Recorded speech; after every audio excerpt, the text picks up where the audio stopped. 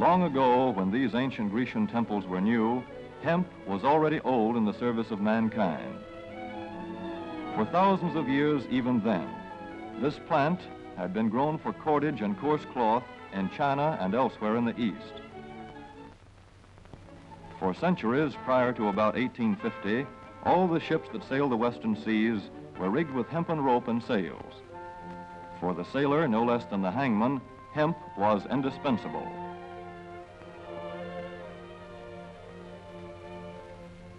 A 44-gun frigate, like our cherished old Ironsides, took over 60 tons of hemp for rigging.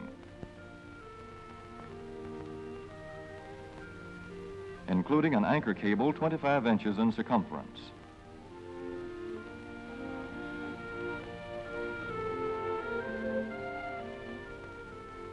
The Conestoga wagons and prairie schooners of pioneer days were covered with hempen canvas. Indeed, the very word canvas comes from the Arabic word for hemp. In those days, hemp was an important crop in Kentucky and Missouri. Then came cheaper imported fibers for cordage, like jute, sisal, and manila hemp, and the culture of hemp in America declined. But now, with Philippine and East Indian sources of hemp in the hands of the Japanese, and shipment of jute from India curtailed, American hemp must meet the needs of our Army and Navy as well as of our industries. In 1942, patriotic farmers at the government's request planted 36,000 acres of seed hemp, an increase of several thousand%. The goal for 1943 is 50,000 acres of seed hemp. In Kentucky, much of the seed hemp acreage is on river bottom land such as this, along the Kentucky River Gorge. Some of these fields are inaccessible except by boat. Thus, plans are afoot for a great expansion of the hemp industry as a part of the war program. This film is designed to tell farmers how to handle this ancient crop, now little known outside Kentucky and Wisconsin. This is hemp seed. Be careful how you use it. For to grow hemp legally, you must have a federal registration and tax stamp. This is provided for in your contract. Ask your AAA committeeman or your county agent about it. Don't forget. I remembered the line from the Hindu scripture, the Bhagavad Gita. Vishnu is trying to persuade the prince that he should do his duty, and to impress him takes on his multi-armed form and says, "Now I am become death, the destroyer of worlds." I suppose we all thought that one way or another.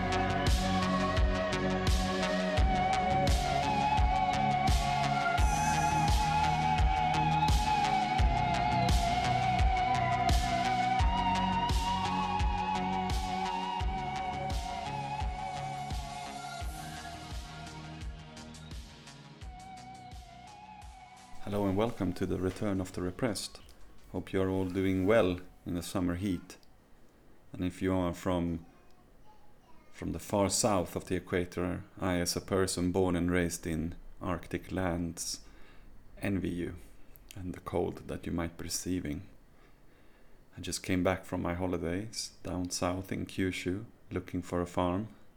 It's very hot over there, but it's very hot over here as well in the Alps, so not that big of a difference. A bit windier down there, so at least you have that. And I did stay in a really nice old farmhouse as a trial for almost no money, which was great.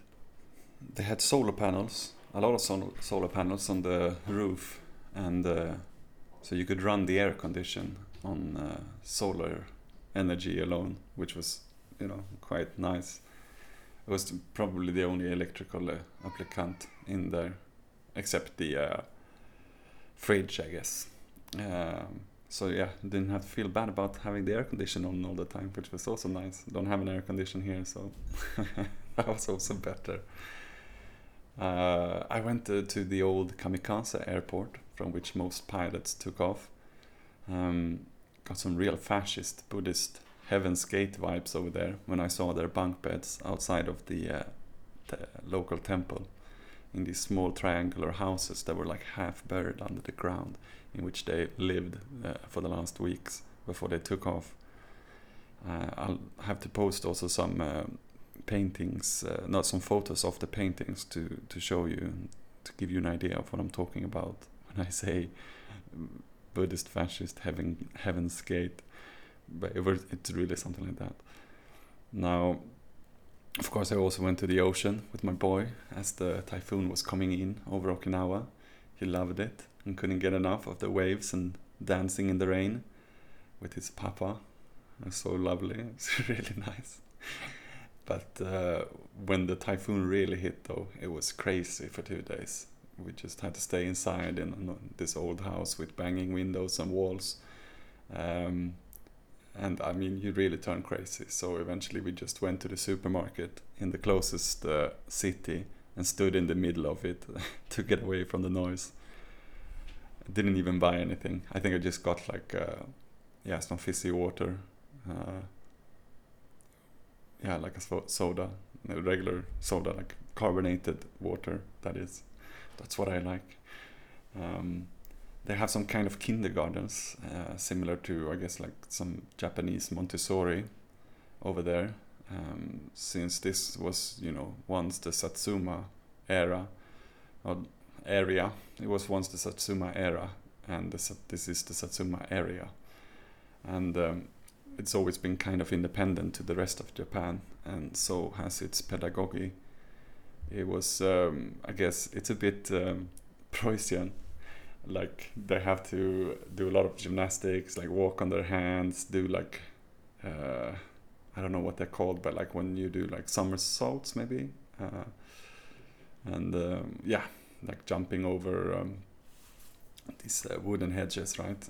I really don't know what all these things are called in English, but a lot of gymnastics basically, which I guess, it's good. I don't know what kind of pedagogy I will be providing. I did go to a Montessori school when I was a kid, so it's also a bit Preussian, like you have to clean up after yourself and it's like quite organized. But maybe I've lost some of that rigor, so it's good that he gets some contrast to his home life. I'll give him a lot of crayons and things to paint with though when he's ready. And so we visited 3 different kindergartens, and now I think both of us are hooked on moving over there if we can only find a house by the time my contract runs out at the school here in the Alps. I think that'll be a lot of fun. And of course had a lot of time to write about the episodes, or the last episode. I think I've tied it all together. In terms of our cannabis story, we have come a long way. And what I initially thought would be 1 or 2 episodes turned into an entire series of its own. I hope nobody's complaining. I will do some relabeling of the episodes to indicate that for future listeners. So please don't be too confused when you see new titles in the list. Maybe you can recognize it by the ep covers, which I spent so much time on. And they'll remain the same, obviously. And what you just heard in the intro was the Hemp for Victory campaign, which temporarily postponed the prohibition on cannabis in the US during the years of the war. Now, why that was is what we will try to answer in this final episode, as we close the door on cannabis and eventually open the gate to a new miniseries of its artificial successors, developed through a new fascination of genetics, plant and animal breeding, and the submicroscopic of the new biology at the Kaiser Wilhelm Institute in Germany, run first by the one and only I.G. Farben during World War I and the Weimar, which we remember from our early episodes on the origins of synthetic fertilizers and biocides, before being taken over by that Ruhr cabinet, the suspect instigators of the Second War with their agricultural policies during the Wall Street plans for Germany's rearmament. And in the last episode we began to see in the Americas the outlines of a similar fascist cabinet, if you like, a story of US corporate colonialism coming back home, aided to a large degree, our story was by the very informative book Gangsters of Capitalism by Jonathan M. Katz.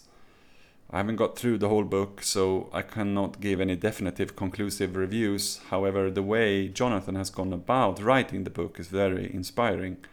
He has basically traveled around in the footsteps of the Marines and Butler and the route American colonialism took at the turn of the last century, visiting some famous and not so famous places and studying the legacy of whatever trace that brutal campaign has left behind.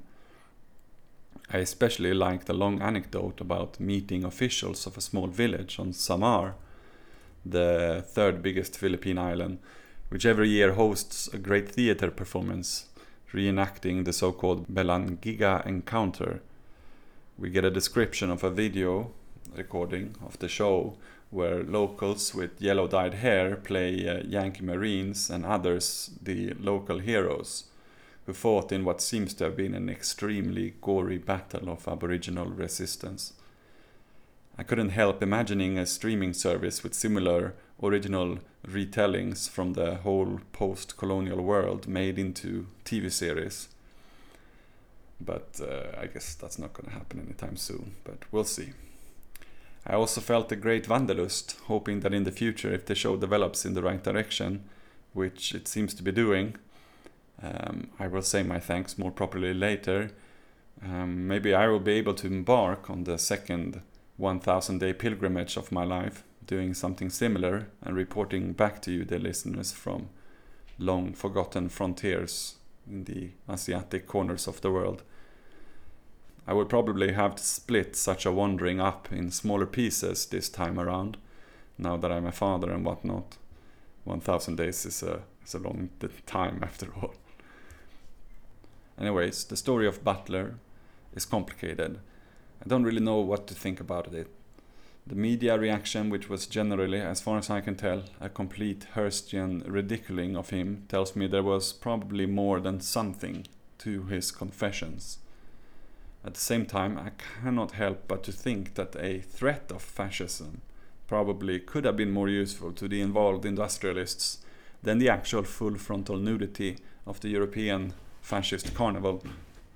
A political point which will reoccur in this episode in more detail, but which I have discussed before when talking about how the police state is a higher stage than the military state in the various stages of the Caesaristic corporate metamorphosis as described by Gramsci, which is a bit counterintuitive at first, but so is a lot of what Gramsci tells us about fascism. And that's important because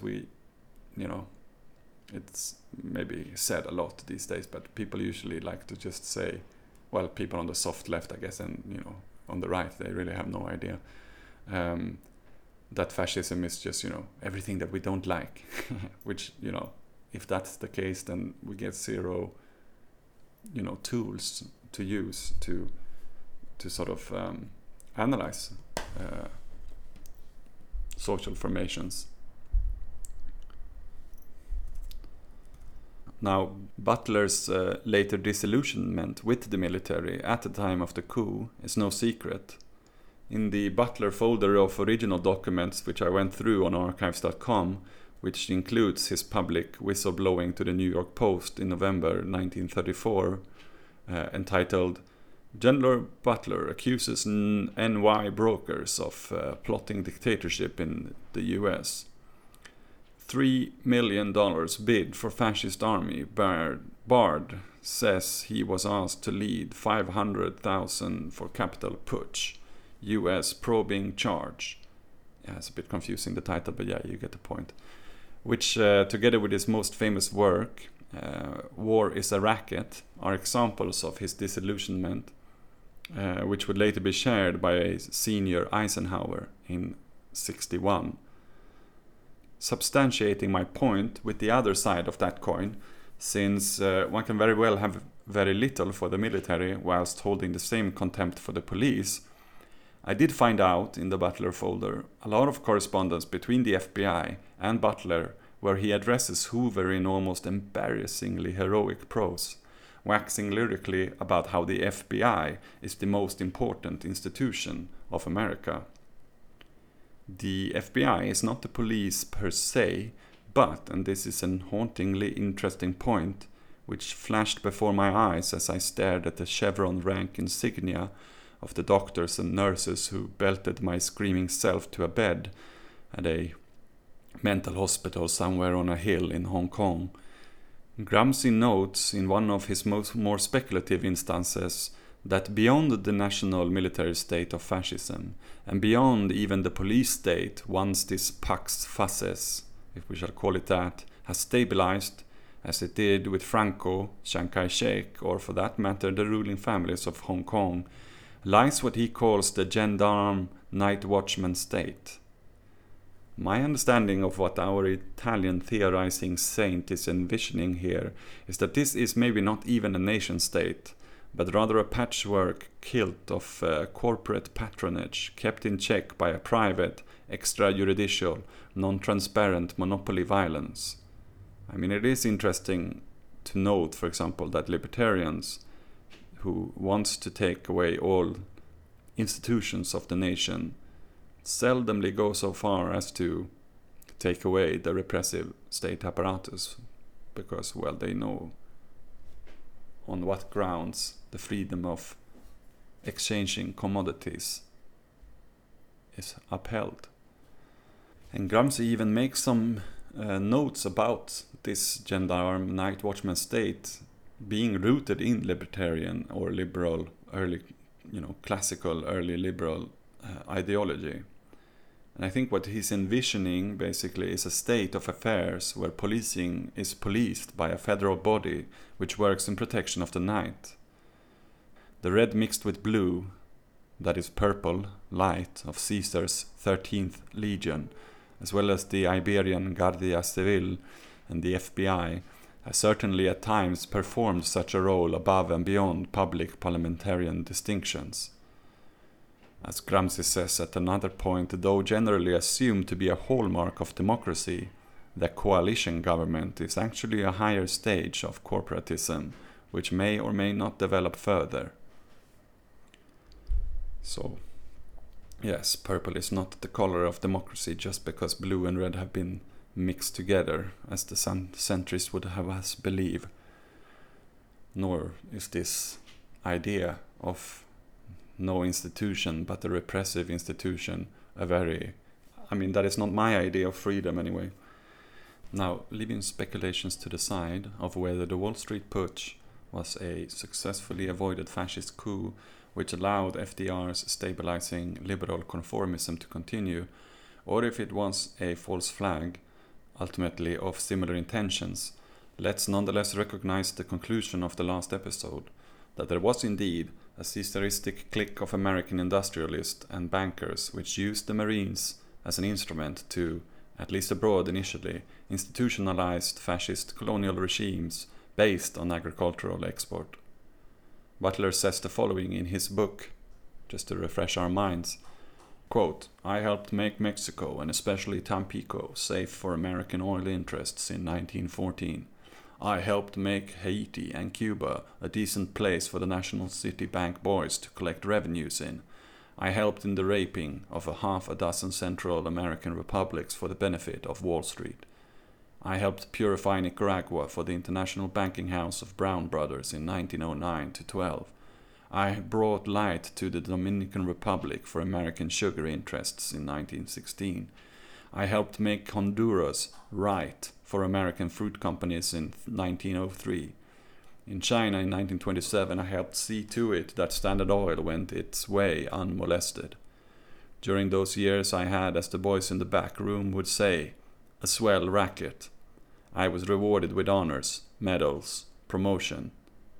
Looking back on it, I feel I might have given Al Capone a few hints. The best he could do was operate in 3 city districts. We Marines operated on 3 continents." In the Butler folder of his personal writings on archive.com, etc., many of the agents of this series appear, which Katz, the author of Gangsters of Capitalism, cited in the intro, among other researchers, ultimately summarize as being conglomerated in the Guarantee Trust. Granted, I guess nobody, no matter how invested in parapolitical research, knows all the connections of the Fascist International, or even the American branch, and the more writers lay claim to such super-organizational knowledge, the more suspicious I think we should be. Newcomers to the question, what is fascism? A noble inquiry which I have been asked on study circles and late-at-night bonfires by starry-eyed young heroes-to-be, can unfortunately be delayed and deviated, as one can suffer in vain a continuous stream of signifiers researching it, with everything from exhaustive visitors lists of the Bohemian Grove to wannabe esoteric prose about the 13 bloodlines of the Illuminati. All useful, but not always comprehensive. You know me, I prefer expansive abstract theory rather than particular names in a diluted soup, though eventually, of course, the names are surprisingly few and reoccurring. However, in terms of our 4 main suspects of the cannabis conspiracy, remember, that is why we are gathered here today, the Guarantee Trust does lend itself useful, since Hearst, Mellon, Anslinger and DuPont do make out some of the nastiest pistils of that ghastly plastic flower. So, to understand what is sometimes referred to as Friends of Morgan, let's take a little look at what the Guarantee Trust was and is, as it continues to serve today as a, what Freud would have called, Triebkraft channel for the increased synthetic privatization of nature. Here's a story about a man. Might be hard to understand. All the children start to sing about change. Leaving the Russian territory to join the USSR.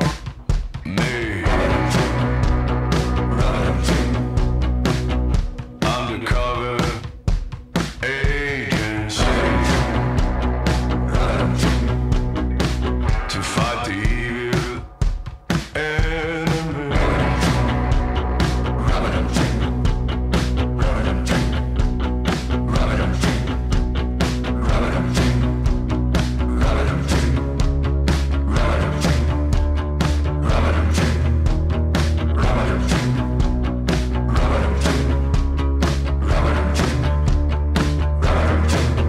It's a story about a traveling man that no one knows and no one understands.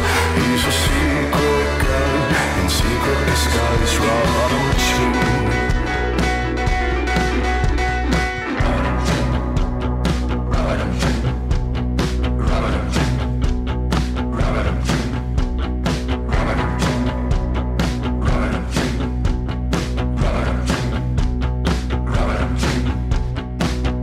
Introducing Mr. Ching.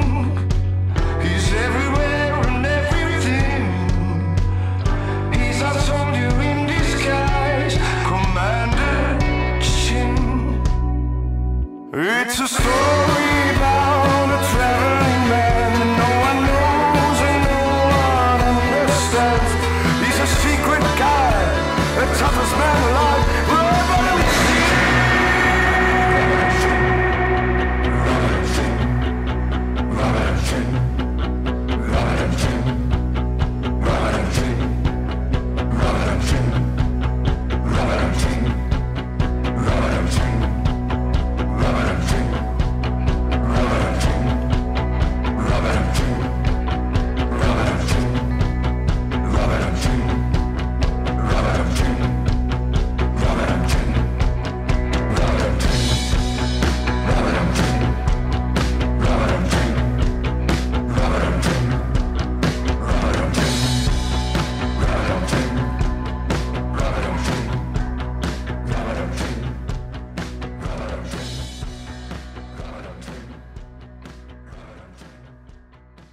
In the decades that would culminate with the Paris Commune in 1871, an innovation in European finance was enhancing the bankers' power.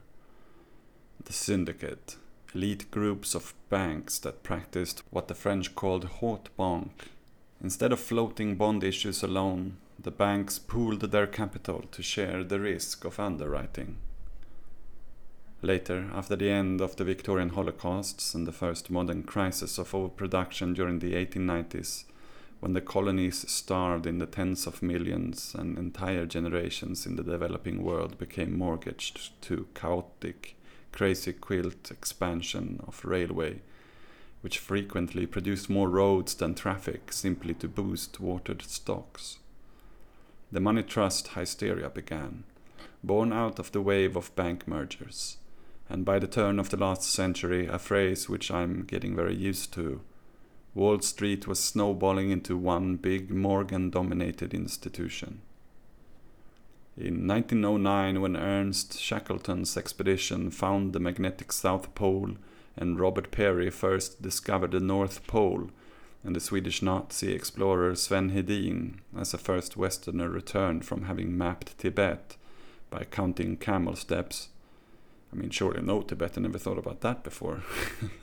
None of which is directly related, other than some far-out reading about what the word globalist might actually mean. J.P. Morgan gained control of the Guaranteed Trust, which through a series of mergers he converted into America's largest trust.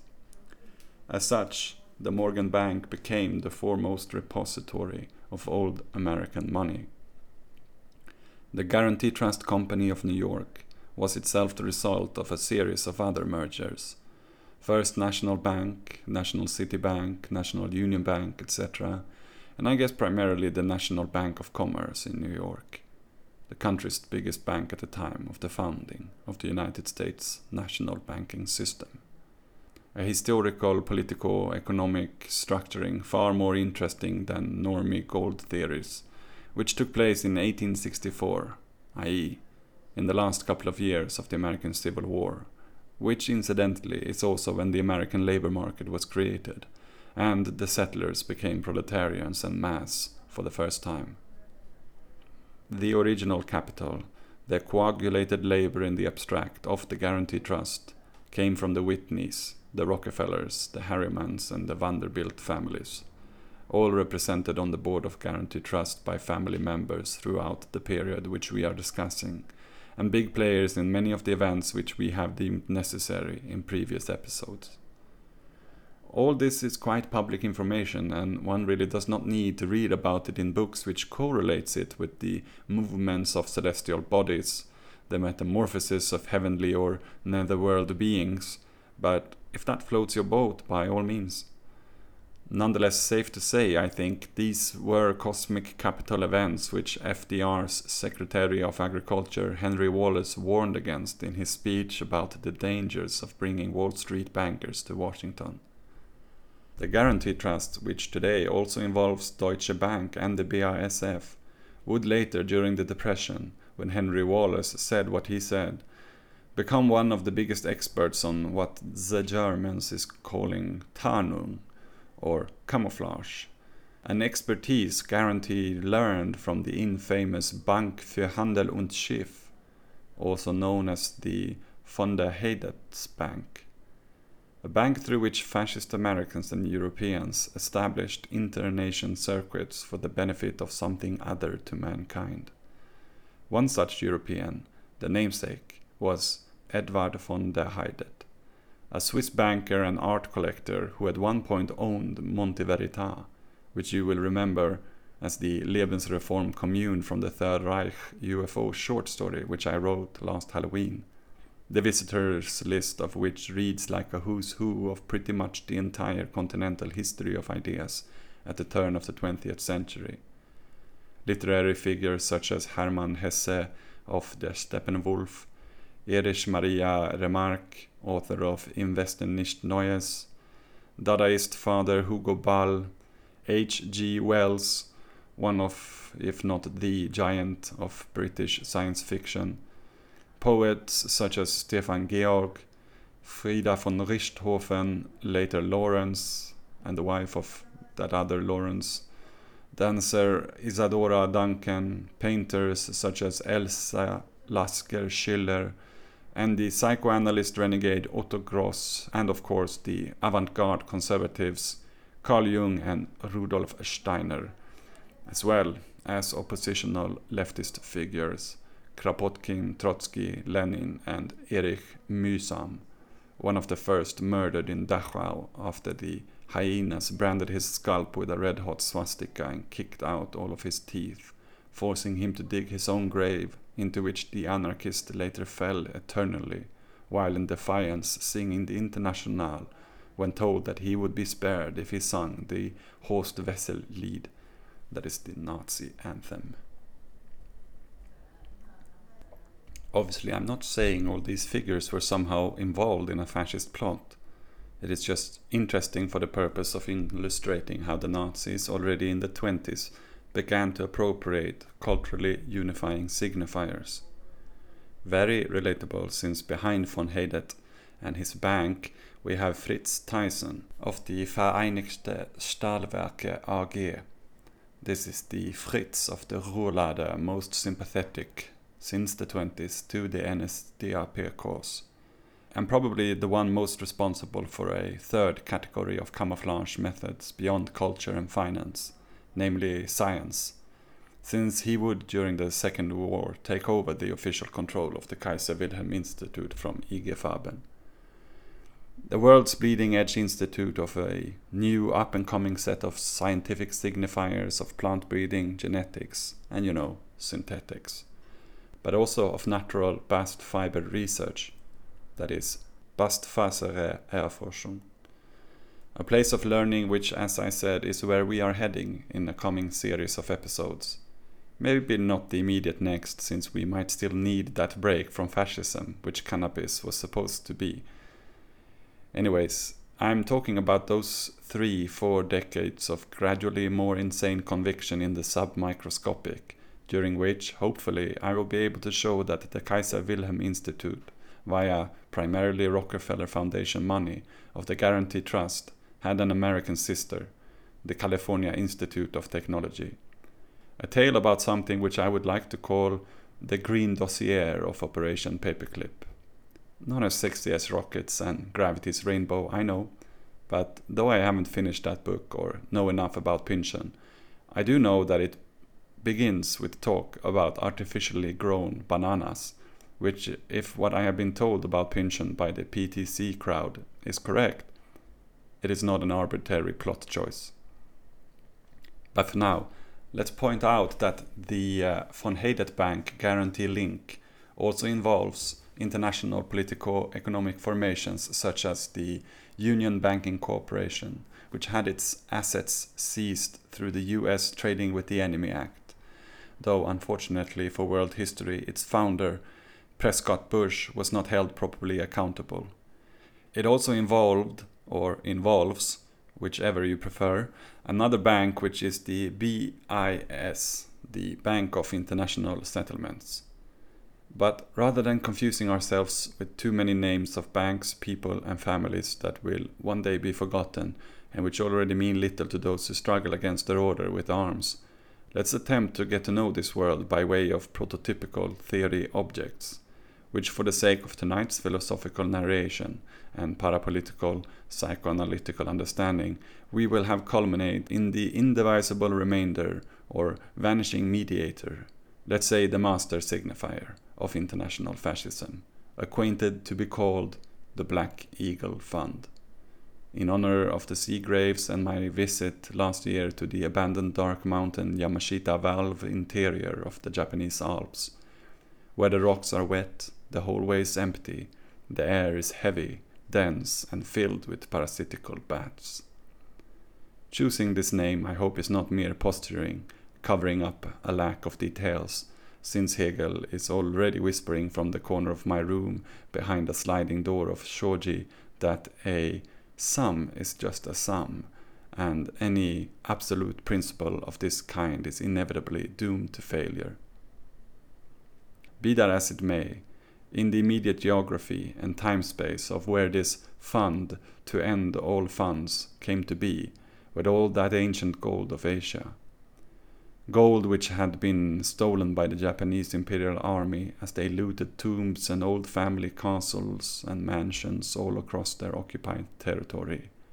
From millennium-old king graves in Korea, some of the world's oldest bank vaults in China, to temples from before the Buddha in Thailand, and later hidden in forgotten sanctuaries and caves unknown to contemporary anthropology and archaeology across the vast oceanic expanse of island Southeast Asia. I whispered about it before.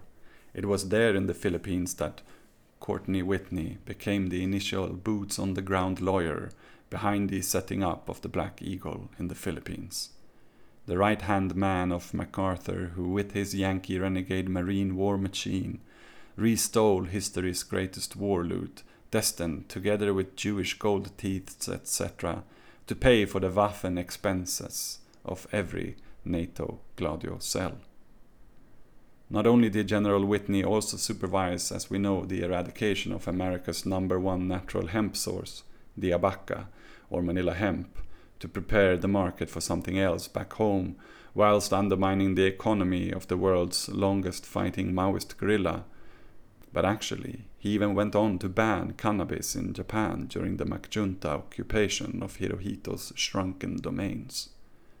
Worth further mentioning, the Seagraves points out that George Atchon Jr., the department advisor in Japan who tried to guide the occupation along more liberal lines, was constantly together with his colleagues, harassed by General Whitney, as well as General Willoughby and Colonel Bunker, whom we know from the Unit 731 paperclip ratlining. In August 1947, shortly before the cannabis control law, the Taima Torishimari Ho was passed, when MacArthur's inner circle was making the final turn to the far right. Atchison decided he had to go back to Washington personally to report to the Secretary of State and the White House. His plane mysteriously crashed in the mid-Pacific, just outside Hawaii.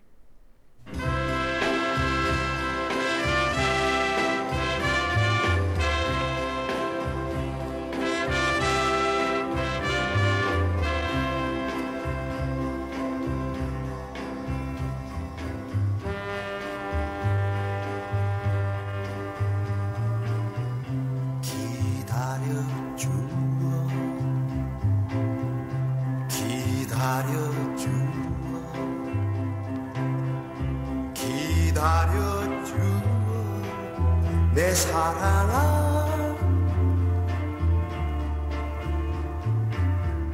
그날이 오면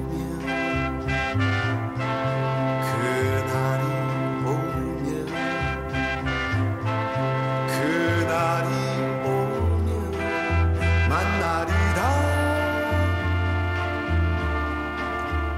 그대 손 내 손에 안으며 하고픈 그 말을 다하리 그대 검은 눈 바라보며 행복하게 살아야지 기다려주오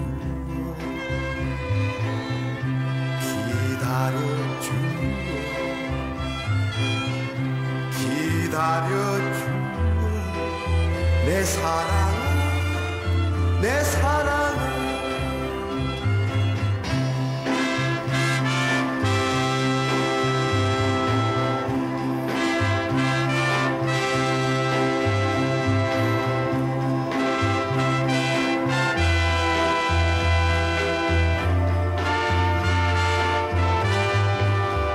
그대 손 내 손에 안으며 하고픈 그 말을 다하리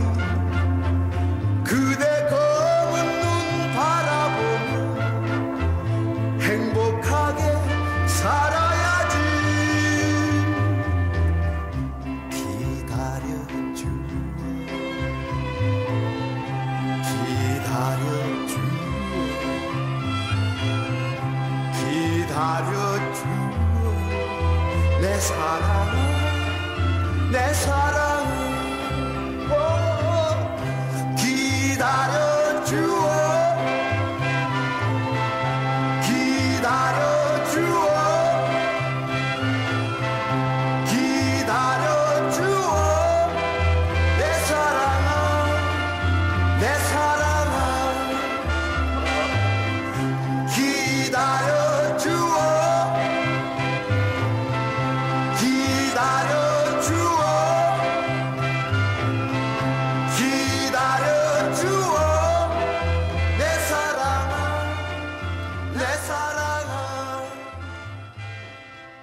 기다려주오. Furthering these intrigues behind the management of the problems of capitalist overproduction, let's take a look at some interesting points brought forward in a Fourth International article entitled America's 60 Families and the Nazis, the Role of the US Nazi Cartel Agreements, written in June 1942 by Art Price. And for the record, I'm well aware that the Fourth International is a Trotskyist organization and newspaper, but I would much rather cite something like this than the plagiarizing libertarian troglodytes trying to make a buck on another fucking book about an American swastika. I've skimmed through maybe 10 of these kinds of books in preparation for this series, and if you thought the Ancient Aliens canon was a grift beyond measure, this topic might compare in terms of unashamed repetition. Thus I will instead make use of this article by Price, since 1. It's sort of a first of its kind regarding the topic, being written in 1942, and the only one I could find that dealt with fascism, overproduction, and synthetics. 2. The author seems to have been organized in strikes and unions across America for the better part of his life, writing about the struggles of longshoremen, truckers, and factory workers, which is more than can be said of Anthony Sutton, for example. Furthermore, I tend to cite quite freely from within the leftist spectrum, and sometimes I even feel compelled to read to you from Blut and Boden or Carl Schmitt. So why not let the Trots have a go at explaining to us how American monopoly interests, fascism, and a ban on cannabis all eventually comes together. And to make everybody happy, I'll also conclude and summarize with a definition by the actual Comintern later. This title of America's 60 Families, I think, is a concept which the author borrowed from Ferdinand Lundberg, who wrote a book about the rise of the American plutocratic circle already in 1937, in which he went after Hearst, Rockefeller, Morgan, Ford, Vanderbilt, Mellon, Guggenheim, Whitney, DuPont, and Astor, etc., etc. Alright, here we go. Quote, "The consolidation of capital, which at an earlier stage of capitalism served to expand the means of production, now tends inexorably toward opposite ends. As a means of self-preservation, the monopolies must now dive in one general direction: curtailment and limitation of production in the international as well as domestic sphere. The safeguarding and increasing of profits is the sole objective of the monopolies, of course. Monopoly profit-making requires arbitrary limits to production, restricting the output of goods which might glut the market, the elimination of competition. Capitalism in its early progressive stage created the modern national state, within which the productive forces might develop unhampered by feudal restrictions. Today, however, national boundaries have become a noose strangling the productive forces. The capitalists are compelled to reach out beyond the national borders for new markets, sources of raw materials and cheap labor, and especially for new fields for the investment of their surplus capital, hence the war. But the law of monopoly rules even on the international plane.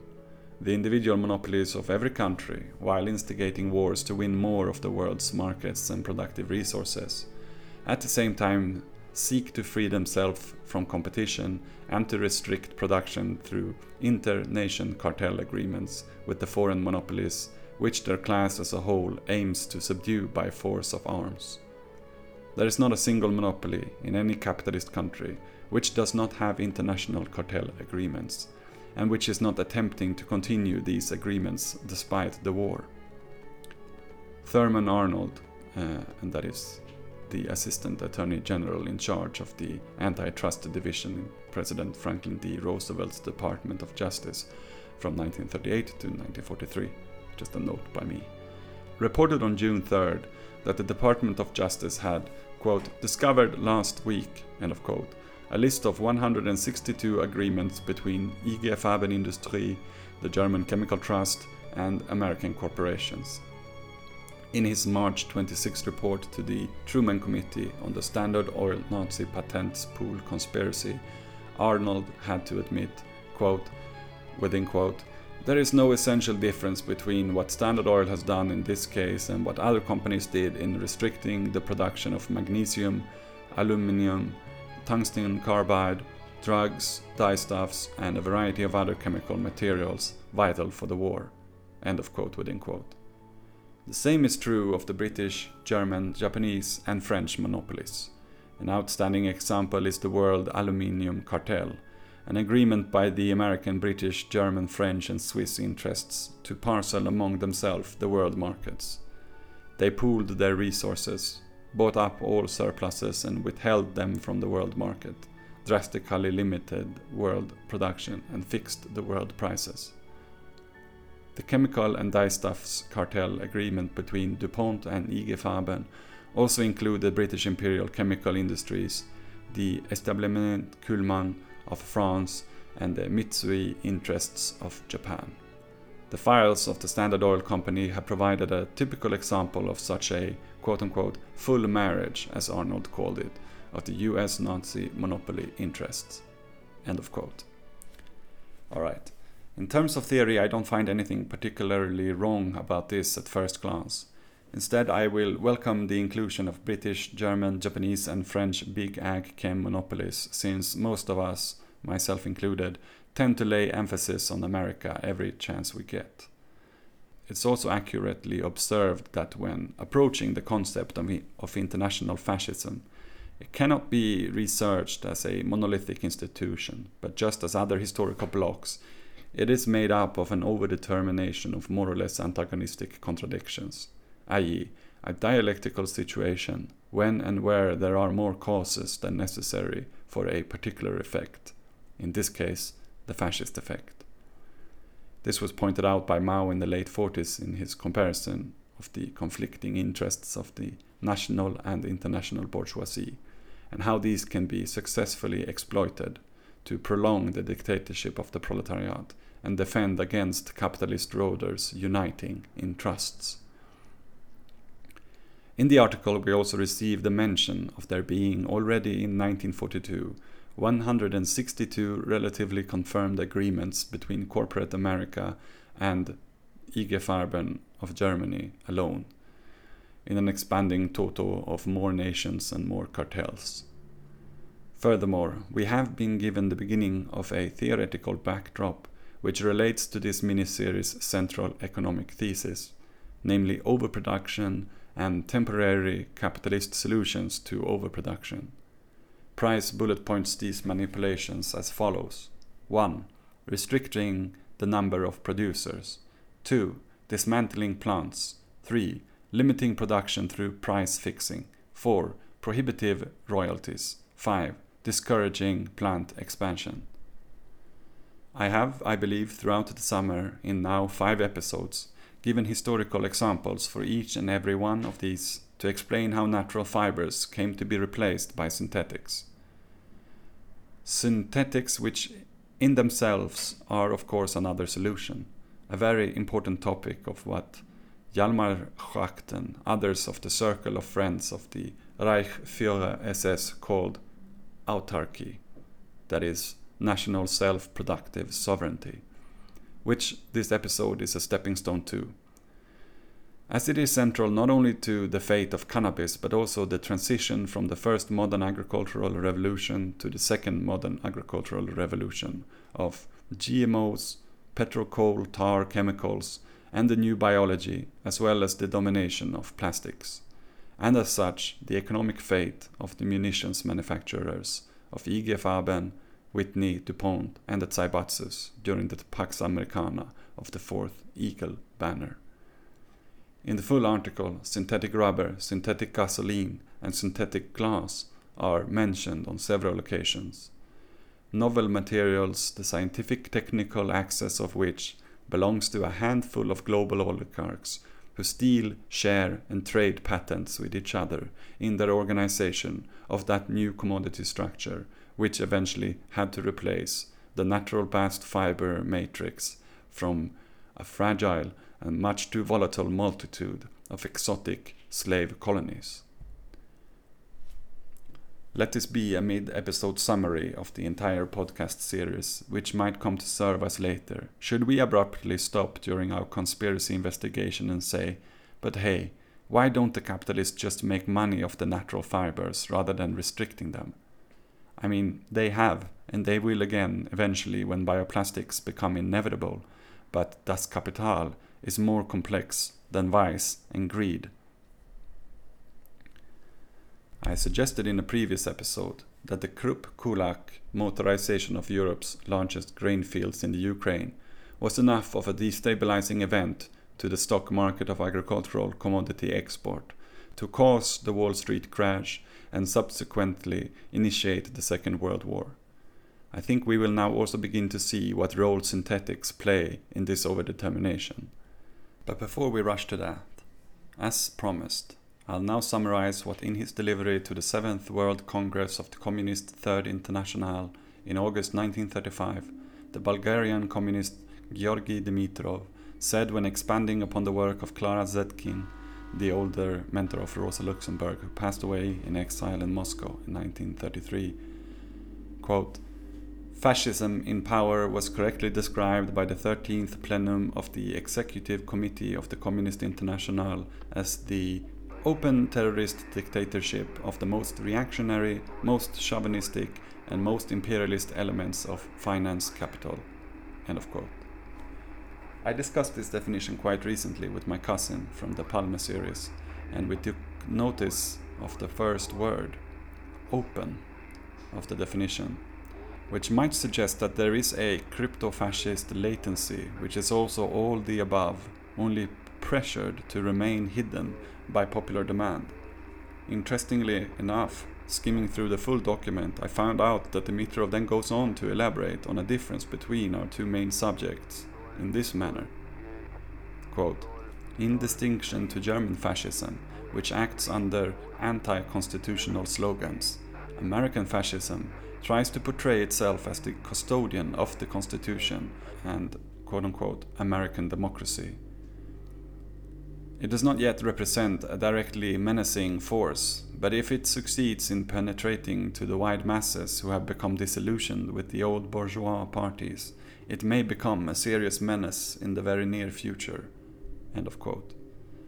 And contrary to common opinion about communist sectarianism, we see the Comintern in 1935 lining up with the tactics of the last episode's farm revolt when they suggest that, quote, "And here it must be said that under American conditions, the creation of a mass party of working people, a quote-unquote workers' and farmers' party, might serve as such a suitable form.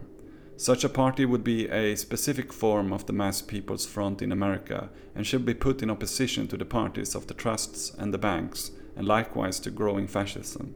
Such a party, of course, will be neither socialist nor communist, but it must be an anti-fascist party and must not be an anti-communist party. The program of this party must be directed against the banks, trusts, and monopolies, against the principal enemies of the people, who are gambling on the woes of the latter." End of quote. We have already begun to establish that the actors who shut this project down with the brute force of various veteran associations, while the New Deal halted further radicalization of the farmers, and the workers, were ultimately the houses of the Guarantee Trust.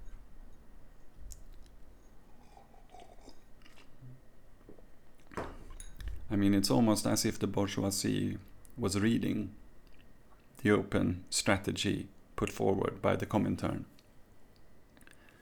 though they had already begun before they put this forward in 1935, I guess. So if we were then to finally begin to focus on the business of the 4 usual suspects of the hemp conspiracy, we will be answering the early cannabis activist Ginsberg's, though he was other things as well, I know, first set of questions in his poem Howl, whilst, though with less prose, reiterate some of his statements. Quote, "What sphinx of cement and aluminium bashed open their skulls and ate up their brains and imagination? Moloch, solitude, filth, ugliness, ash cans and unobtainable dollars. Children screaming under the stairways, boys sobbing in armies, old men weeping in the parks. Moloch, Moloch, nightmare of Moloch. Moloch the loveless, mental Moloch. Moloch the heavy judger of men. Moloch the incomprehensible prison. Moloch the crossbone, soulless jailhouse and congress of sorrows. Moloch whose buildings are judgment. Moloch the vast stone of war. Moloch the stunned governments. Moloch whose mind is pure machinery. Moloch whose blood is running money. Moloch whose fingers are 10 armies. Moloch whose breast is a cannibal dynamo. Moloch whose ear is a smoking tomb. Moloch who took my soul early on." The Sphinx of Aluminium, which Ginsberg is inquiring about, spoken of also in the previous Trotskyite article as, quote, "an outstanding example of an international cartel of various aluminium monopolies," end of quote, though not by personal name, could very well be, in the US context, Andrew Mellon and his Alcoa, the Aluminium Corporation of America. Who was Andrew Mellon? Well, in short, another in all ways rotten banker, businessman, industrialist, and politician who had served as United States Secretary of the Treasury from March 9, 1921 to February 12, 1932. And with so many titles, it is no understatement that Andrew Mellon was a bit of a spider in the anti-hemp conspiratorial web before he died in 1937. I like to imagine that the Cannabis Tax Act of that year was his final wish on the deathbed, brusquely pushing a relative aside so that he could cough it forward through his stained mustache to one of his DuPont-affiliated accountants. Ban the cannabis. An industrial web of grain, tobacco, cotton and timber, etc., grown on the largest categories of acre, as well as steel, aluminium, coal, oil, electricity, railroads, shipbuilding, synthetics, and ultimately, as always, war politics, which is where all Roman roads towards the Capitolium of profits eventually lead. Serving as Secretary of the Treasury under 3 different presidents and all of the 20s, Mellon worked harder than anyone to hinder the breaking up of the trusts that would come to control the interwar period. As a consequence, by the end of the 1920s, IG Farben had regained control over much of its assets seized by the Alien Property Custodian Act, whilst establishing patent exchanges with DuPont and other corporate entities of the conglomerates with which Mellon had financial and political connections, such as Alcoa, of which he became president at the end of the 19th century, after having financed its startup with his brother and the Mellon Bank, incidentally, DuPont's primary bank of choice at the time. This alarm is not, due to the due to this peeking behind the scene of the workings of Andrew Mellon. They are only opening the dam for the lake, but it sounds quite fitting, so I'll keep it in there. But I'm gonna pause now, so it doesn't go on forever. It does go on forever, but we should leave it out of the episode. No, Marcus. The atomic war has begun.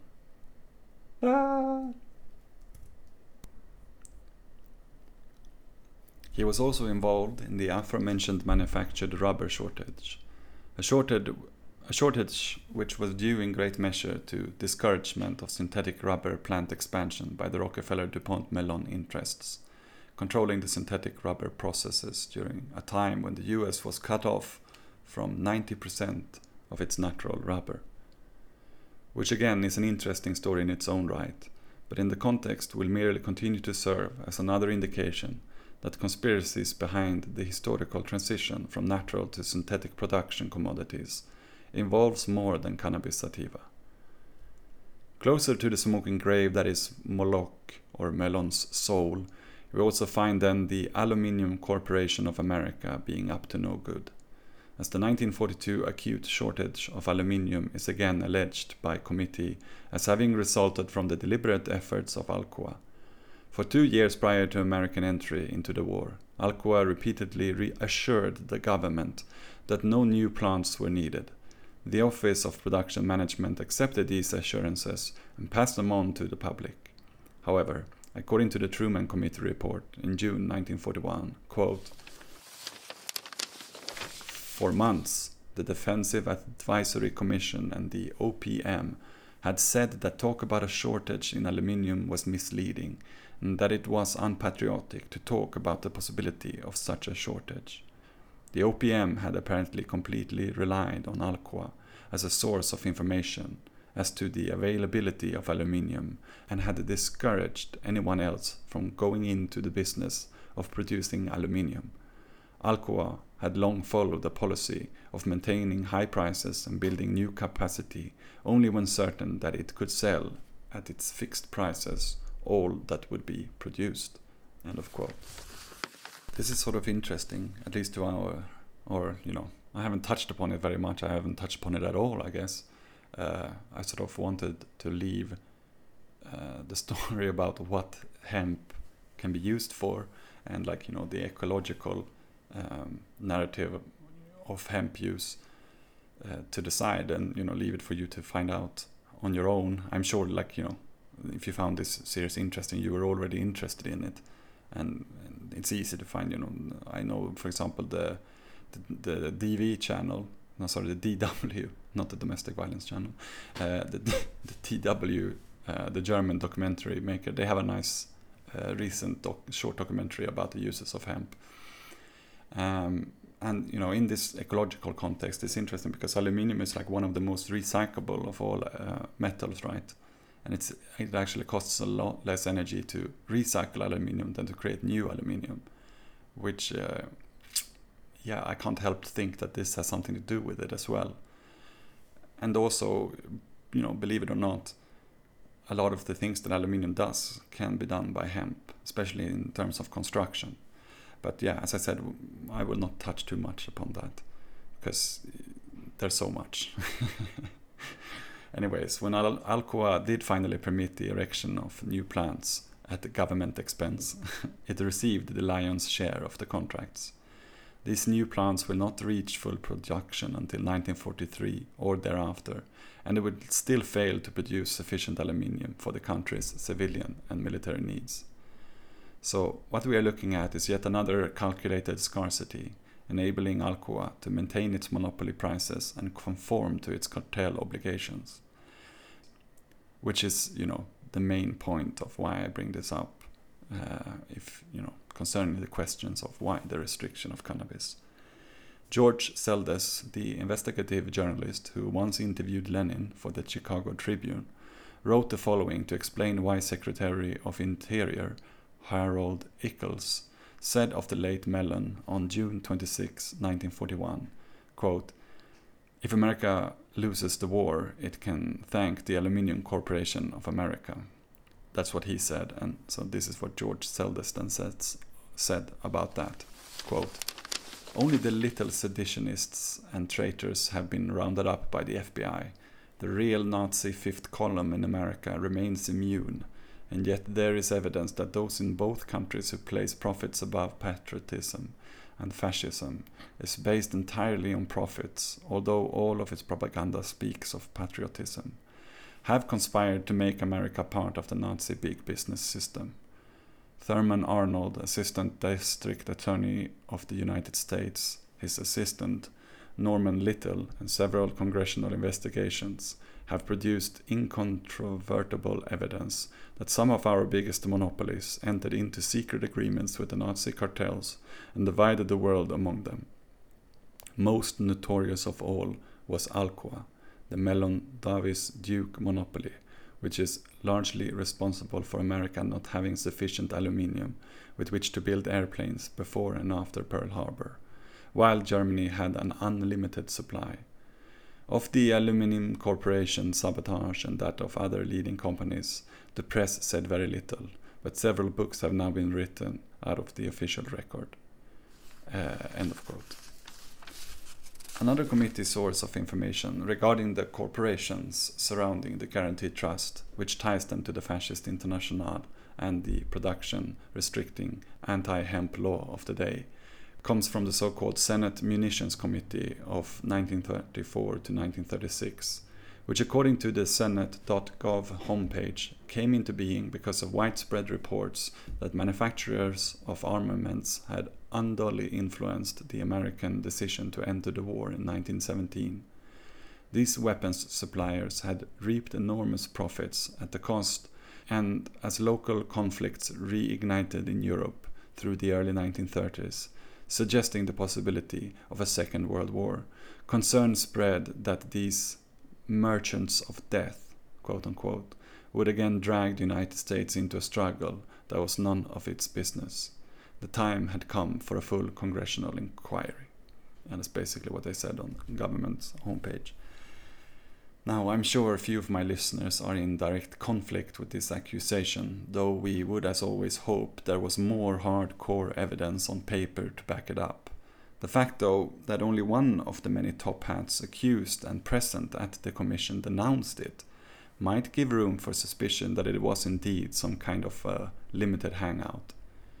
It is not often mentioned in the texts on the matter, but Charles W. Deeds of Pratt and Whitney, later one of the greatest beneficiaries of Operation Paperclip, as they miraculously stepped onto the scene of rocket science and jet planes in preparation for the Korean War, despite having done, according to themselves, almost no rocket research during World War II.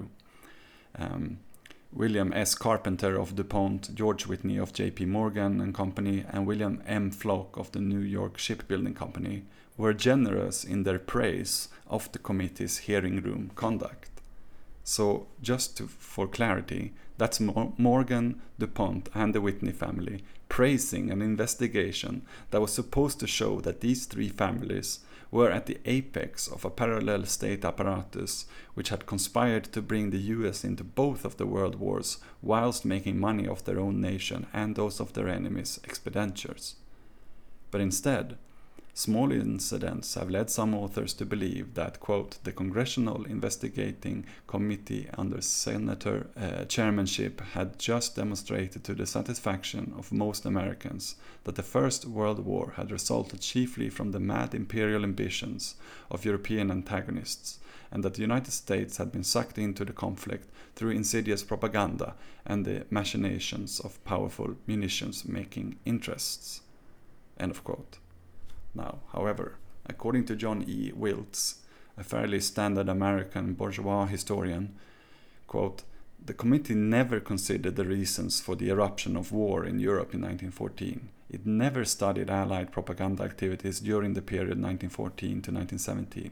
It did not operate on the hypothesis that Wall Street financiers or munition makers had plotted American entry into the World War.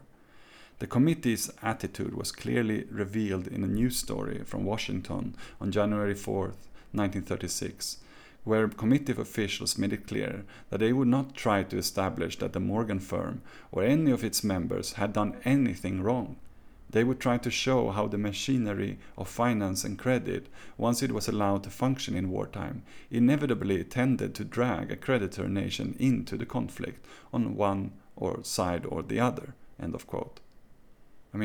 Which means that when all was said and done, after completing his testimony, J.P. Morgan, his big briar pipe billowing smoke and his face beaming good-naturedly, shook hands with Senator Nye and said, quote, I have had a fine time. I would not have missed this investigation for the world. End of quote.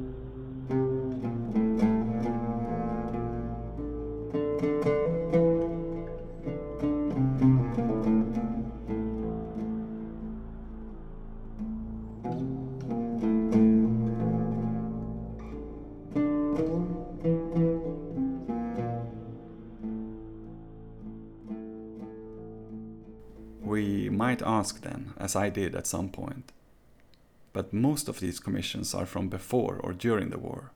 Surely there must have been some more thorough investigation after the war.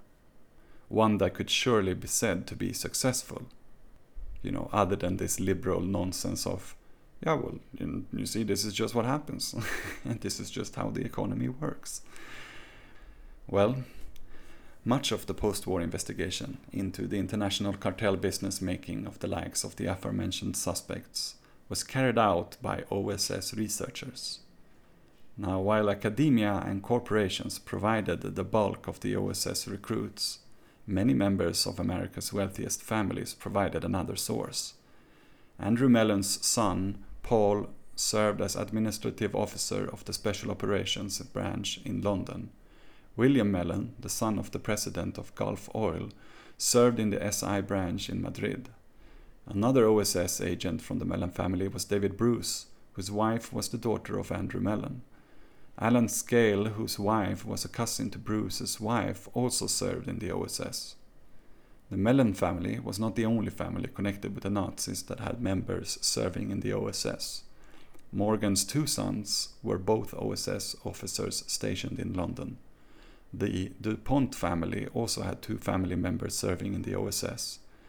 Alfred was one of the top OSS officials in Washington at the French desk. Another seemingly less parapolitical reason for these narrational blind spots in the story about how our contemporary Pax Americana world came to be is of course the media. Though only seemingly, since of course every pilled person knows that it is essential for the banner of the Fourth Eagle to recognize itself not as a continuation of the third, and as such the very creation of it, but rather the very destroyer of that which must be remembered as a barbaric past, untouched by the light which we today enjoy. Tell me again, Maximus, why are we here? For the glory of the Empire, sire. Ah, yes. Ah, yes, I remember. Do you see that map, Maximus? That is the world which I created. For 25 years, I have conquered, spilt blood, expanded the Empire. Since I became Caesar, I've known 4 years without war. 4 years of peace in 20. And for what?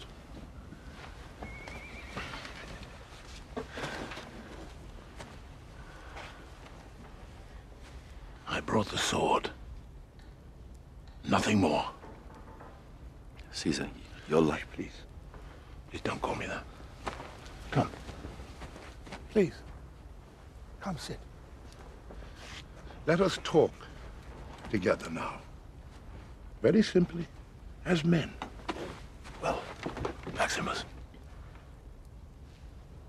talk. 5,000 of my men are out there in the freezing mud. 3,000 of them are bloodied and cleaved. 2,000 will never leave this place. I will not believe that they fought and died for nothing.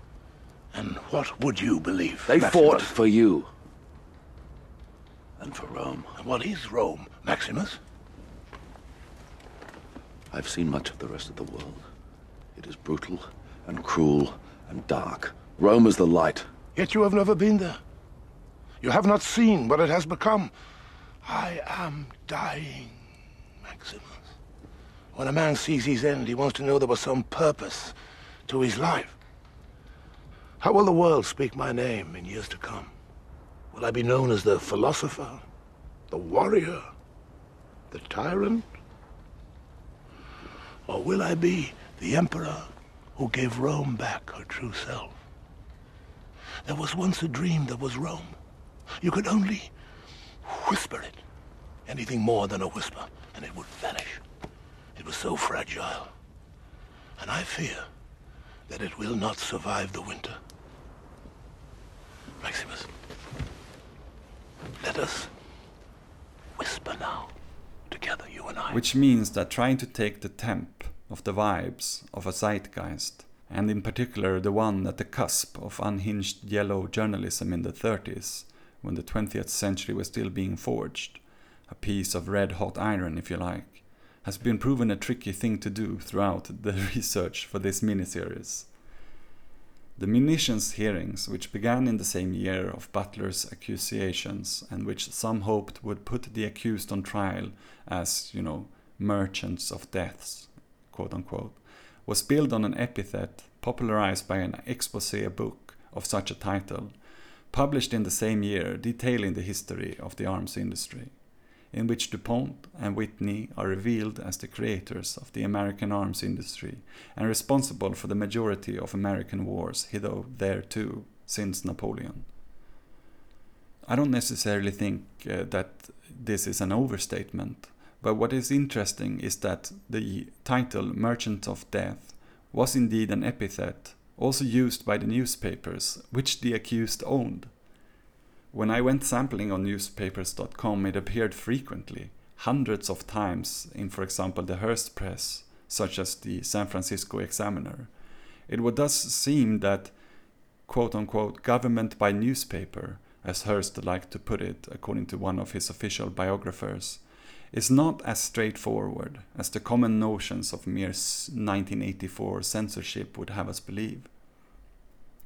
And though I think perhaps only psychoanalysis can be successful in mapping this more advanced perception management and guided apprehension of the Kantian faculties of reason, I will give you another example of a famous statement floating around on the conspiracytainment side of the internet about a meeting in the House of Representatives on Friday, February 9, 1917, to be more precise, where Morgan at the time is alleged to have very much taken over the editorial board of the 25 biggest papers in America, which might explain to us why Butler ceased to be a household name, and why the munitions hearing was deemed a successful end to the whole story as World War II drew closer.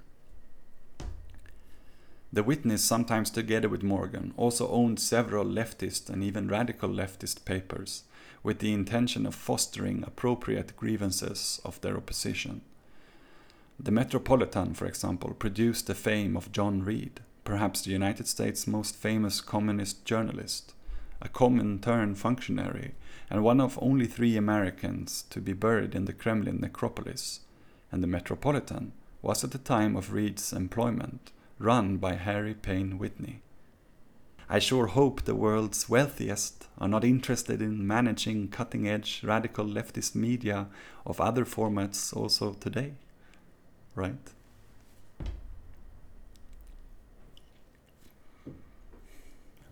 The role of the media apparatus in our contemporary predicament is just like synthetics, a topic in its own right. But concerning our series' subject matter, most of you are probably aware that Hearst appears frequently as an ardent anti-cannabis actor in books and articles on the topic. But rather than paying lip service to that which has already been written about him by such folks, I went out looking for some debunkers which I could debunk myself. But first, let's quickly introduce Hearst as we did Mellon. Grooming the notion of a corporatist state of exception during the 20s and 30s, but in particular in the last years leading up to 1937, the Morgan, Mellon, DuPont, Ford, and the renegade Hearst-controlled press unleashed a propaganda blitz extolling the virtues of fascism as a disciplination of the productive forces in the interest of business. Hearst's news apparatus, the biggest in the world at the time, in particular would go on to become an unofficial outlet of Nazi propaganda, which Parenti tells us about in his Black Shirts and Reds, Rational Fascism and the Overthrow of Communism. Is this on, by the way?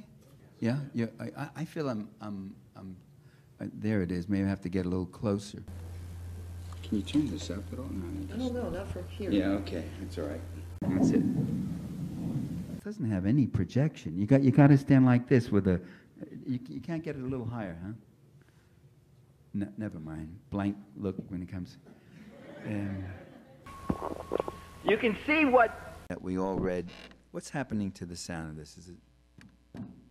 Is it still on? Oh, there it is. Quote, Italian fascism and German Nazism had their admirers within the US business community and the corporate-owned press.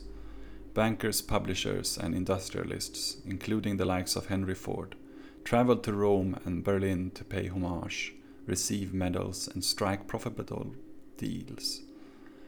Many did their utmost to advance the Nazi war effort, sharing military-industrial secrets and engaging in secret transactions with the Nazi government, even after the United States entered the war.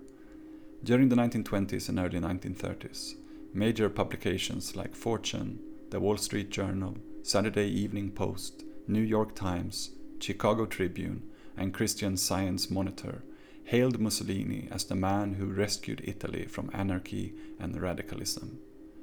They spun rhapsodic fantasies of a resurrected Italy where poverty and exploitation had suddenly disappeared, where Reds had been vanquished, harmony regained, and black shirts protected a new democracy. As with Mussolini, so with Hitler.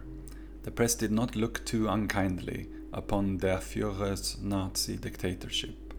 There was a strong "give Adolf a chance" contingent, some of it greased by Nazi money. In exchange for more positive coverage in the Hearst newspapers, for instance, the Nazis paid almost 10 times the standard subscription rate for Hearst's INS wire service. In return, William Randolph Hearst instructed his correspondents in Germany to file friendly reports about Hitler's regime. Those who refused were transferred or fired. Hearst newspapers even opened their pages to occasional guest columns by prominent Nazi leaders like Alfred Rosenberg and Hermann Göring. End of quote. Many of you certainly know that this was very much the same press which had already begun its demonization and confusion of cannabis sativa L with a series of euphemisms such as devil's weed, Indian weed, or the most famous marijuana, etc. As the American Medical Association representative Dr. William Woodward said in his statement to the House of Representatives during the passing of the bill, it was the use of the term marijuana rather than the use of the term cannabis or the use of the term Indian hemp that was responsible, as you realized probably a day or two ago, for the failure of the dealers in Indian hemp seed to connect up this bill with their business until rather late in the day. So if you will permit me, I shall use the word cannabis, and I should certainly suggest that if any legislation is enacted, the term used be cannabis and not the mongrel word marijuana. End of quote. Woodward also concluded that much of the facts against marijuana had in fact consisted almost entirely of Hearst's and other sensational and racist newspaper articles read aloud by Harry J. Anslinger. And if one studies the Anslinger folder, as I have, he was probably most often quoting himself, having served as an expert source to the same papers.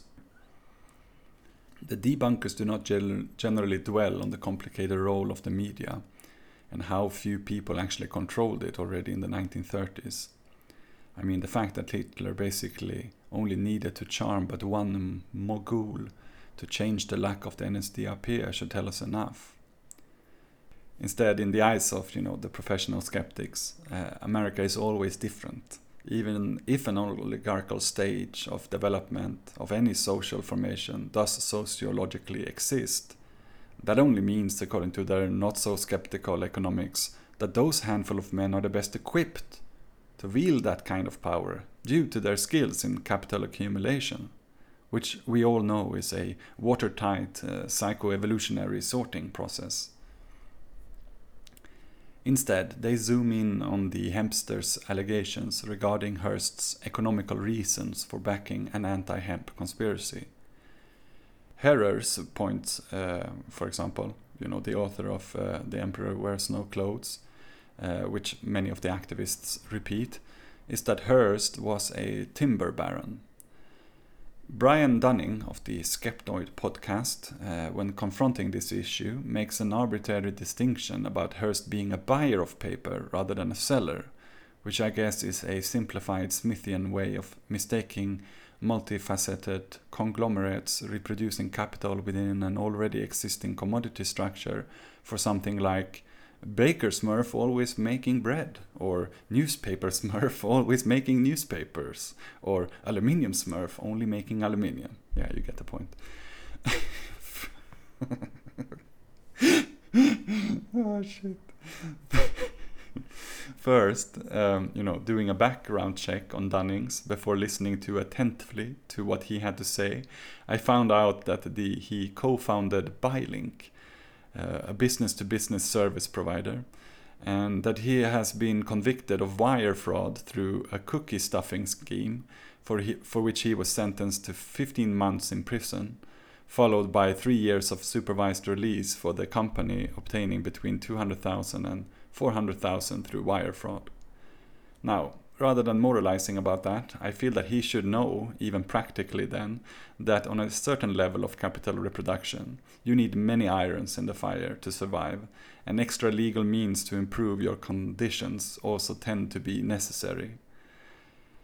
Despite the proof to the contrary, which Dunning tries to lay forward in his article on basic market logics, Hearst did have a lot of investment in the infrastructure behind the material that is paper. Just search paper mill and Hearst on newspaper.com and you will see tens of thousands of hits for articles on such deals, some successful, some not so successful, between 1900 to 1940. I found similar proof in 4 different biographies that already his father was good for some 1 million acres of land. Now, not sure how much of that was timberland, but one biographer states, quote, "In addition to developing the lucrative Ontario homestake and Anaconda properties, he had bought the 40,000-acre Piedra Blanca Ranch in 1865 for approximately 60 cents an acre, and would continue to add huge parcels of land in San Luis Obispo and Monterey counties, 275,000 acres in all, which abutted the Bay of San Simeon. Through his close friendship with Mexican dictator Porfirio Diaz, he acquired early in the 1880s the 1 million acre Babicorra ranch in Chihuahua for 40 cents an acre, as well as 1,000 square miles in the Mexican states of Yucatan, Campeche, and Veracruz. He also invested in Northern California Timberlands, a ranch in New Mexico with James Ben Ali Haggin and A.E. Head, and large acreage in Arizona and Texas. End of quote. These examples make up 2 forms of the largest scale agricultural categories, that is ranching and timberland, as well as mining of the chemicals which the paper industry depends on. So in terms of market logic, Dunnings, you skeptic, it seems like our man could have had some reasons as a pensioner of economic history. In another of the biographers, we can read, quote, "Then with the reporting of stirring world events after December 7th, punctuated by dramatic fist-size headlines, so typically Hearst, that excited readers, circulation increased substantially, which in turn produced a boom in advertising sales. To meet the demands of such growth, Hearst acquired outright 6 newsprint paper mills in Canada and Maine." Yeah, so that's the timber and mining area where the Whitneys are the biggest players, in terms of everything involved from timber and steel being produced to steel and timber being transported on steel and timber. Maybe his good friend William Collins Whitney, whom Hearst personally helped rise in the ranks of the Democratic Party, told him about it. I don't know. And though the world's largest newspaper emporium says in some of its papers that war or trusts are bad, and in some others of its papers that it is good, war and trusts and owning or having interests in every part of the supply line made sure they could sell a lot of papers at the highest possible profit. I mean, that's just basic stuff. More debunkers than Dunnings have made the claim that Hearst was only a buyer of paper, and that the very repeated old story of him losing hundreds of thousands of acres of timberland to the Pancho Villa's Mexican rebels during the revolution is false. Unfortunately, most people who write about that story, some even in papers like The Nation, only repeat what Herrer said in the 80s, so I had to spend quite some time with the Hearst biographers and going through Mexican land records on my own to see if there was some substance to this claim or not. The place in question, I believe, is the aforementioned Piedra Blanca ranch colonized by Hearst Sr. as a criminal pioneer in Mexican land grabs. But first, here is a sample of Dunning's standard bourgeois economic logic. Quote, "The basic argument against Hearst's motivation to conspire against a cheaper alternative to paper is that, as a newspaper baron, he was a buyer of paper, not a manufacturer of it. Typically, buyers are delighted to have a cheaper alternative, or at a minimum, enjoy the reduced prices resulting from a competition-driven price war. If Hearst had been a savvy businessman, he would have been more likely to play both sides against the other in order to secure the best deal for himself.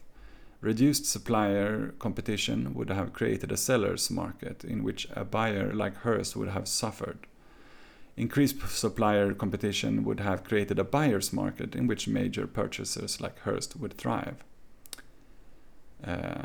Before even getting to the Mexican Piedra Blanca ranch, I found from another biographer a paragraph that again disproves the Smithian Puritan distinction between buyer and seller. Quote, "In 1919 to 1920, he displayed his talent repeatedly. In regard to his newspapers, he became anxious when the cost of paper rose exorbitantly. He therefore purchased a paper mill along with 20 acres of timberland near Watertown, New York." End of quote. Later, the biographer states that Hearst would eventually, when his mother died, inherit probably 1 million acre of land. Perhaps this is where Herrer got his 800,000 acres of timberland from.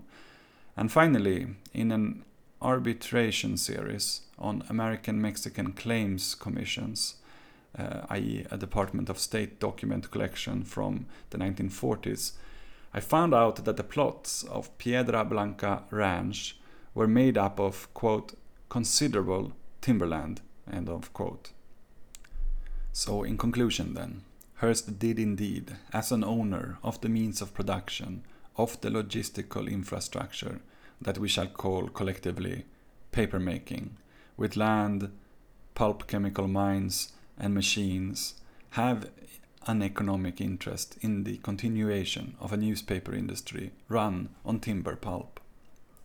That took me a few weeks to establish, and I do not even get paid a fraction of what Dunnings makes, nor have I ever been able to embellish hundreds of thousands of dollars, which makes me part angry because he clearly has no passion for our trade, the art of debunking, as the kids call it, but which I refer to as the critique of ideology. But I'm also thankful, since without his pathetic attempt at redeeming another scammer, I would not have gone after the evidence. Also, the audience of the Skeptoid podcast is probably no way near as cool as mine, and we need their stupidity to shine even brighter. Don't we, dear listener? If you feel indeed I did a good job and want more debunking of the debunkers rather than endless theory, with a capital T, or if you feel I'm balancing it quite well, please write in the comments on iTunes, Twitter, Patreon, or DM or email me, and I'll be less sad about my salary. I really want to know what you think, it keeps me going.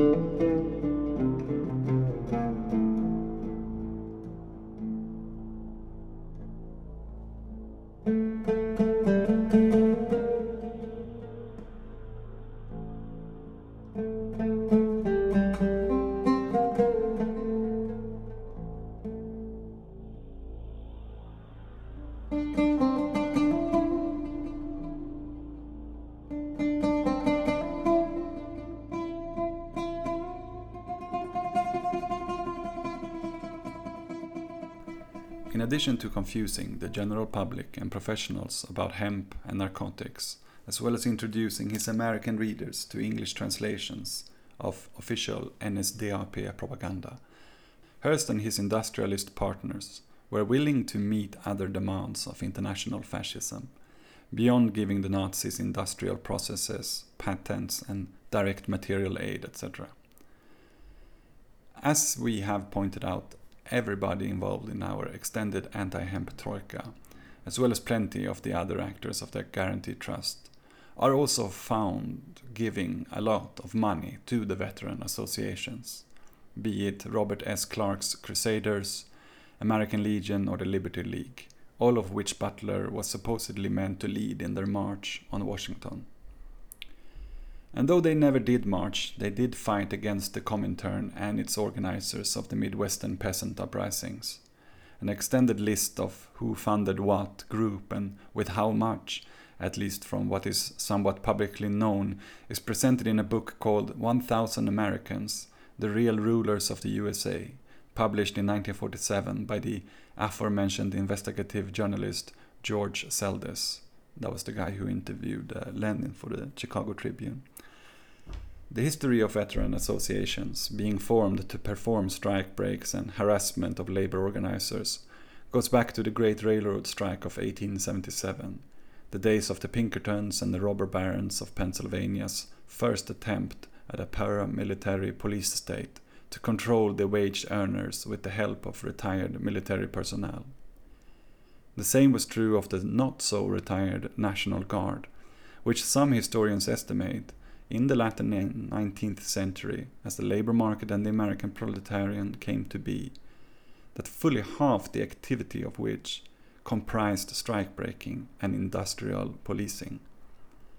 A phenomenon which we have a similar record of in the early Roman Empire under Julius, Octavian, Marcus, etc., from which Marx did indeed borrow the word proletarian, as ex-military men came back home to either be wage earners in regular jobs or wage earners in jobs that controlled those regular jobs with weapons.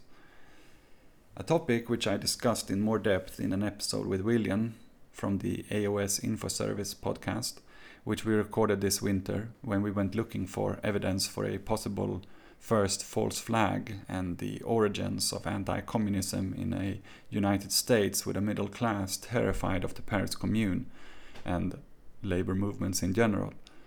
And this somewhat unexpectedly, as I told William some weeks ago when I found out, brings us to Harry J. Anslinger, the first head of the newly formed FBN, the Federal Bureau of Narcotics, which Mellon put there on behalf of the Guarantee Trust to confuse hemp with marijuana.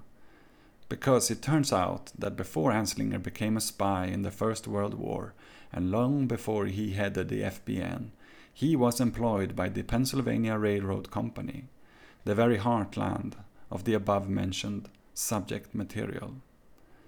In an article from 1989 in the magazine The Pennsylvania Magazine of History, and which praises Anslinger, as is indicated by the title Unsung Partner Against Crime, Harry J. Anslinger and the Federal Bureau of Narcotics, 1930-1962, I found out that, quote, Harry Anslinger's work on the Pennsylvania Railroad so impressed Division Superintendent J. Charles Port that when the latter was called to Harrisburg by Governor Martin G. Brumbaugh to head the state police, he asked Anslinger to accompany him. In September 1916, Anslinger went to the state capital, where he was responsible for reorganizing a department and a field force of 2,500 personnel. Why exactly youth work on a railroad company would impress a police superintendent tells me Harry was not just shuffling coal. A suspicion which was confirmed later in the article when this is used as a recommendation for his position in the army. The author tells us that, quote, his railroad experience as a detective and investigator made him highly desirable as an inductee in the armed forces, end of quote. The Pinkertons are not mentioned by name here, but it was indeed them which the biggest competitor to the Pennsylvania Railroad Company, the Philadelphia and Reading Railway Company, had hired to infiltrate the Molly Maguires, an operation that gave the Pinkertons a name for themselves.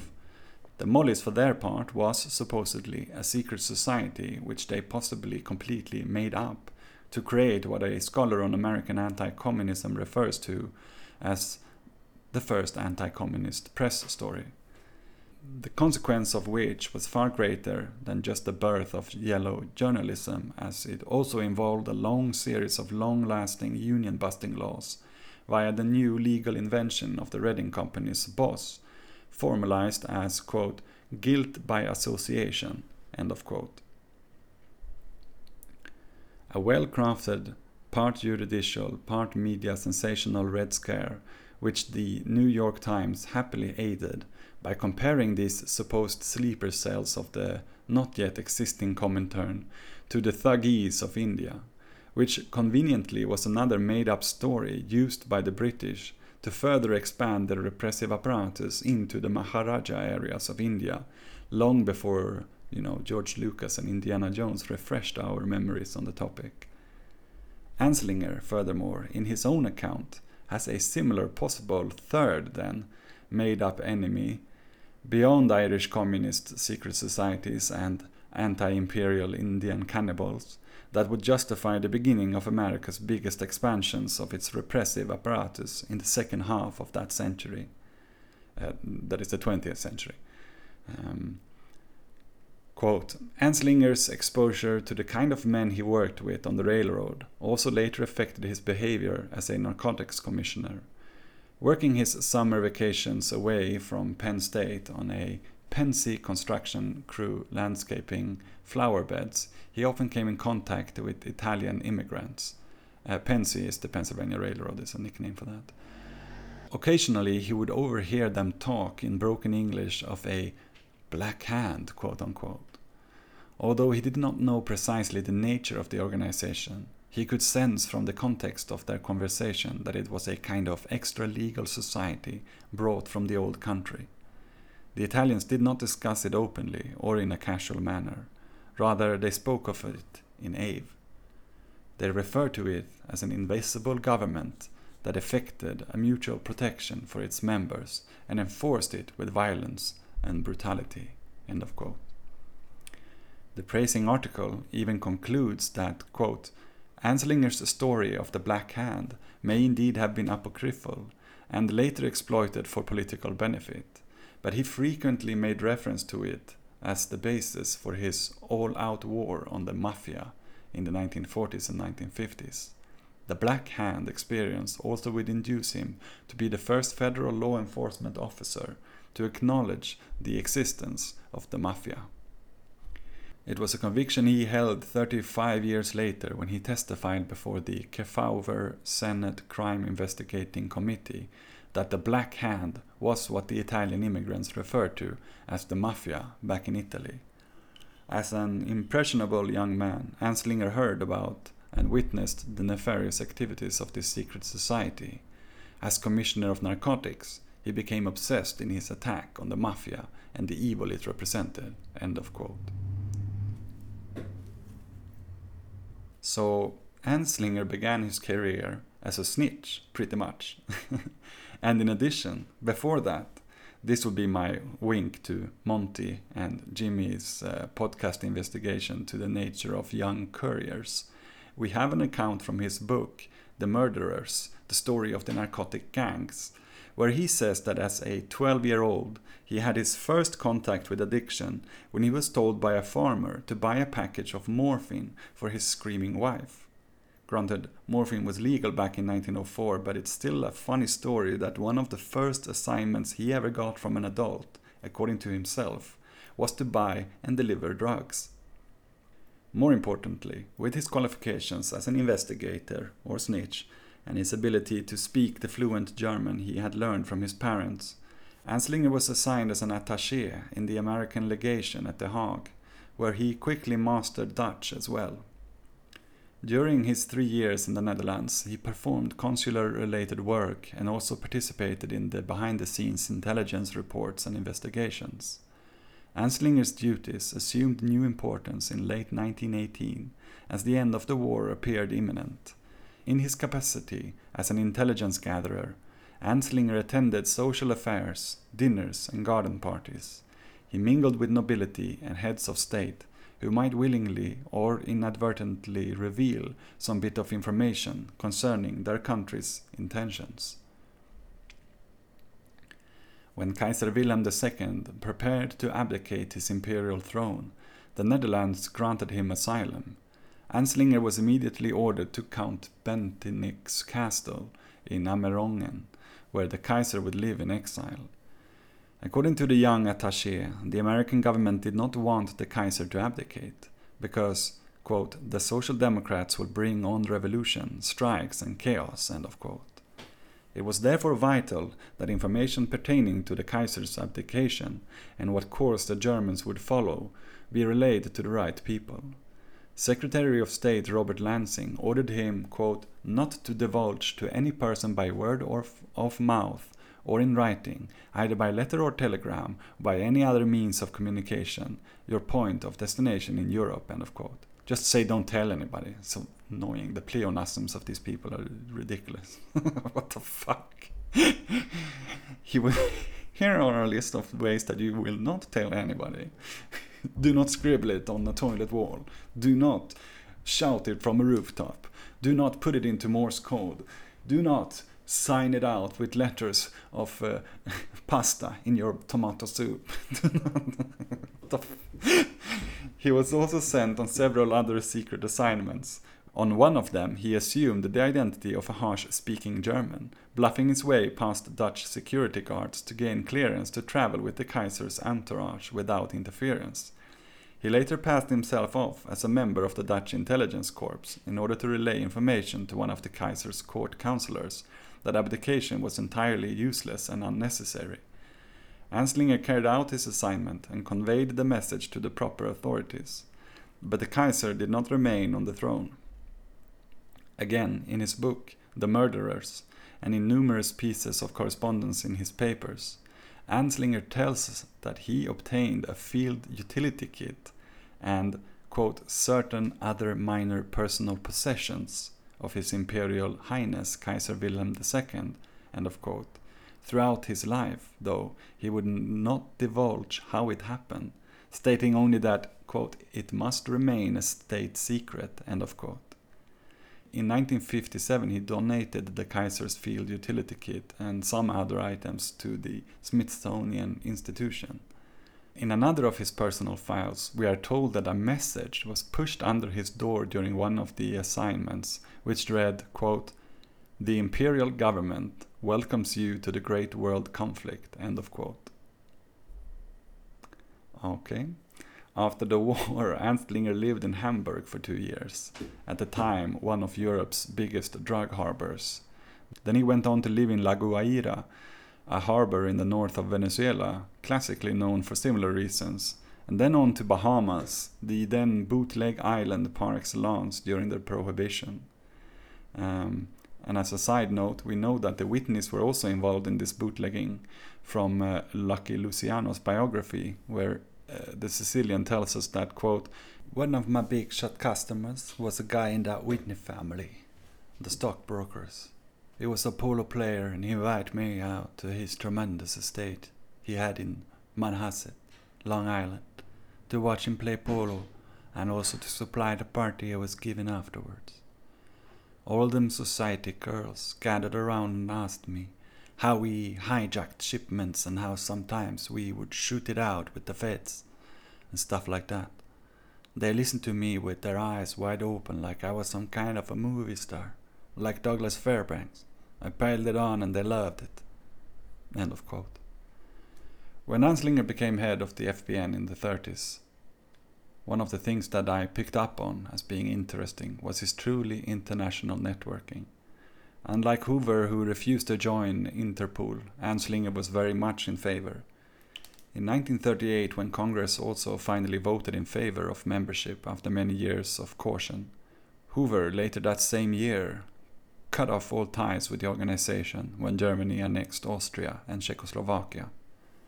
Anslinger, on the other hand, according to his biographer, maintained an informal association with it until 1958, whatever that might mean. Furthermore, long before the United States formally joined Interpol in 1958, in 1931 he organized and coordinated for 8 years a Committee of 100, a highly secret panel to function as a mini-Interpol of chief narcotics enforcement officers from London, Cairo, Ottawa, Rotterdam, Berlin, and Paris. As far as the records go, the committee remained operative until 1939, when World War II disrupted European and global affairs.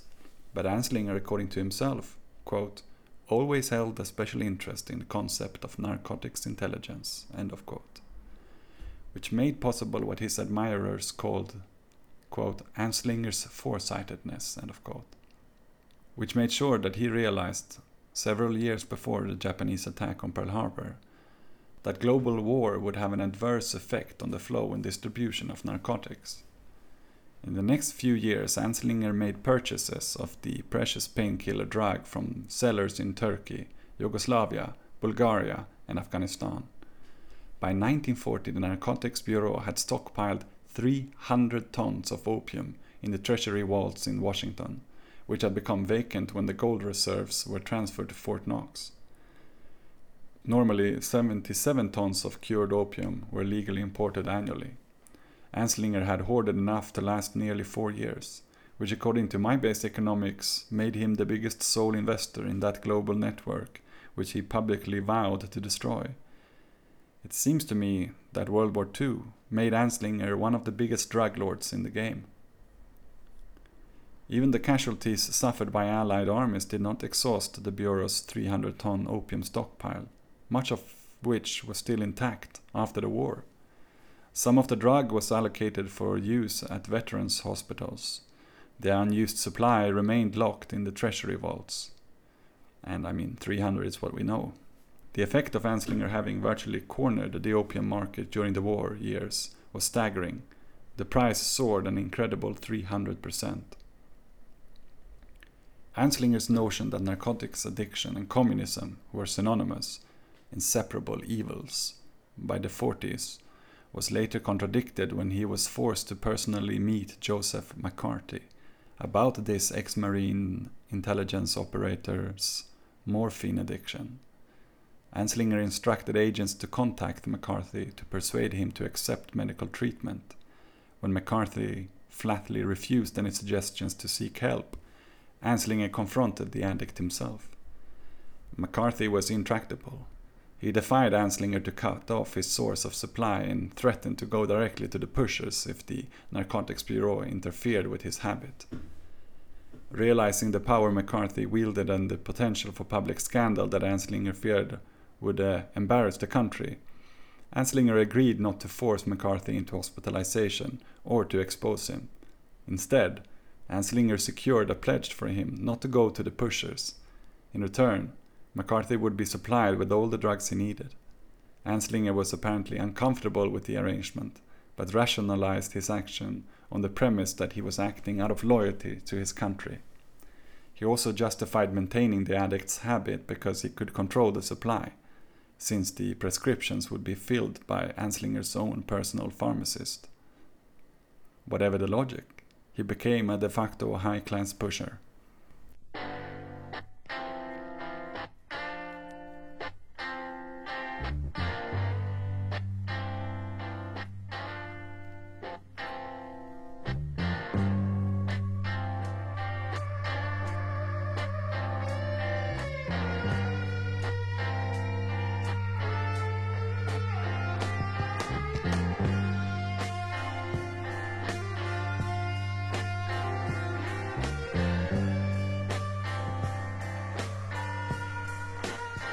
You know I smoked a lot of grass. Oh Lord, I popped a lot of pills.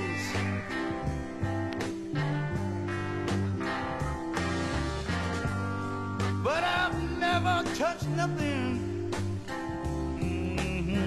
that my spirit could give. You know I've seen a lot of people walking around with tombstones in their eyes.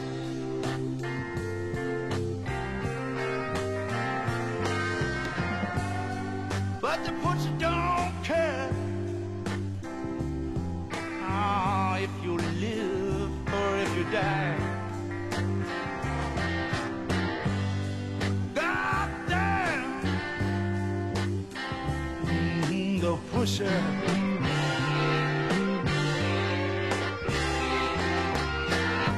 God damn, hey, I say the pusher.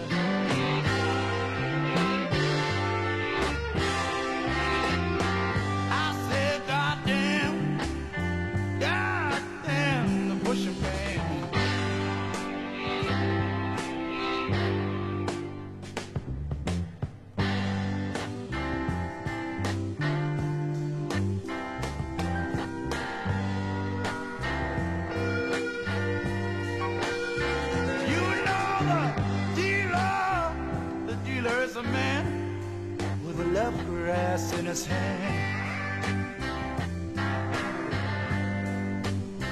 Oh, but the butcher is a monster. That God is not a natural man.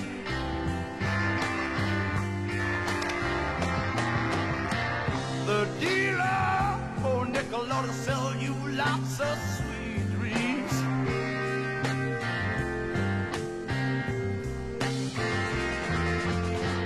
About the pusher on your body, love will leave your mind to scream.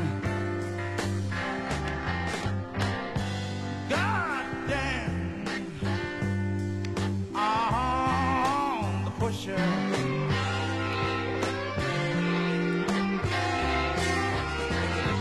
God damn, the pusher.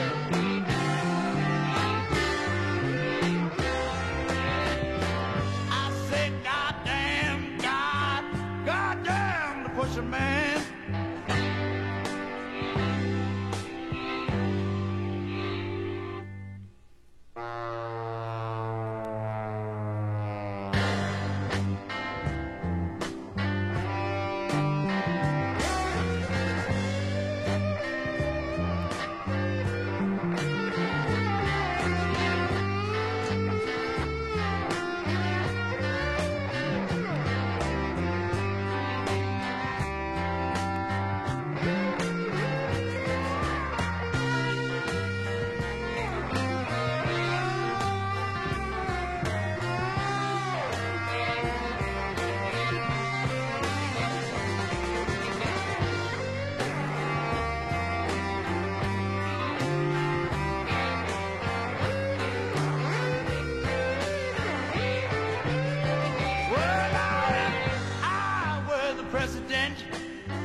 of this land, you know I declare total war on the pusher man. I'd cut him if he stands, and I'd shoot him if he'd run. Then I'd kill him with my Bible and my razor and my gun. God damn! Ah, the pusher.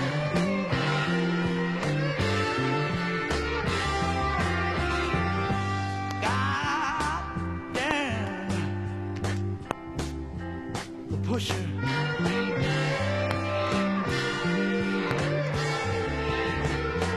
I said, God damn, the pusher man.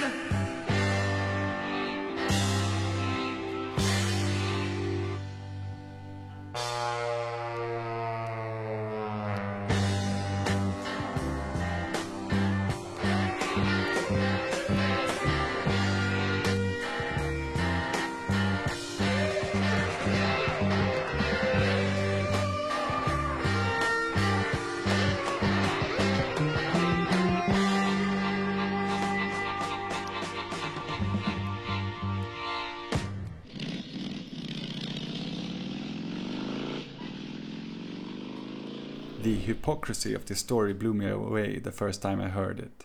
But, when one thinks about it, of course anti-communism is grounded in unhinged morphine paranoia. That is, when one thinks about it, which the biographers of McCarthy do not as much as a mention. We must not dwell on Anslinger for too long, because that will send us down every possible rabbit hole of Anslinger's connections.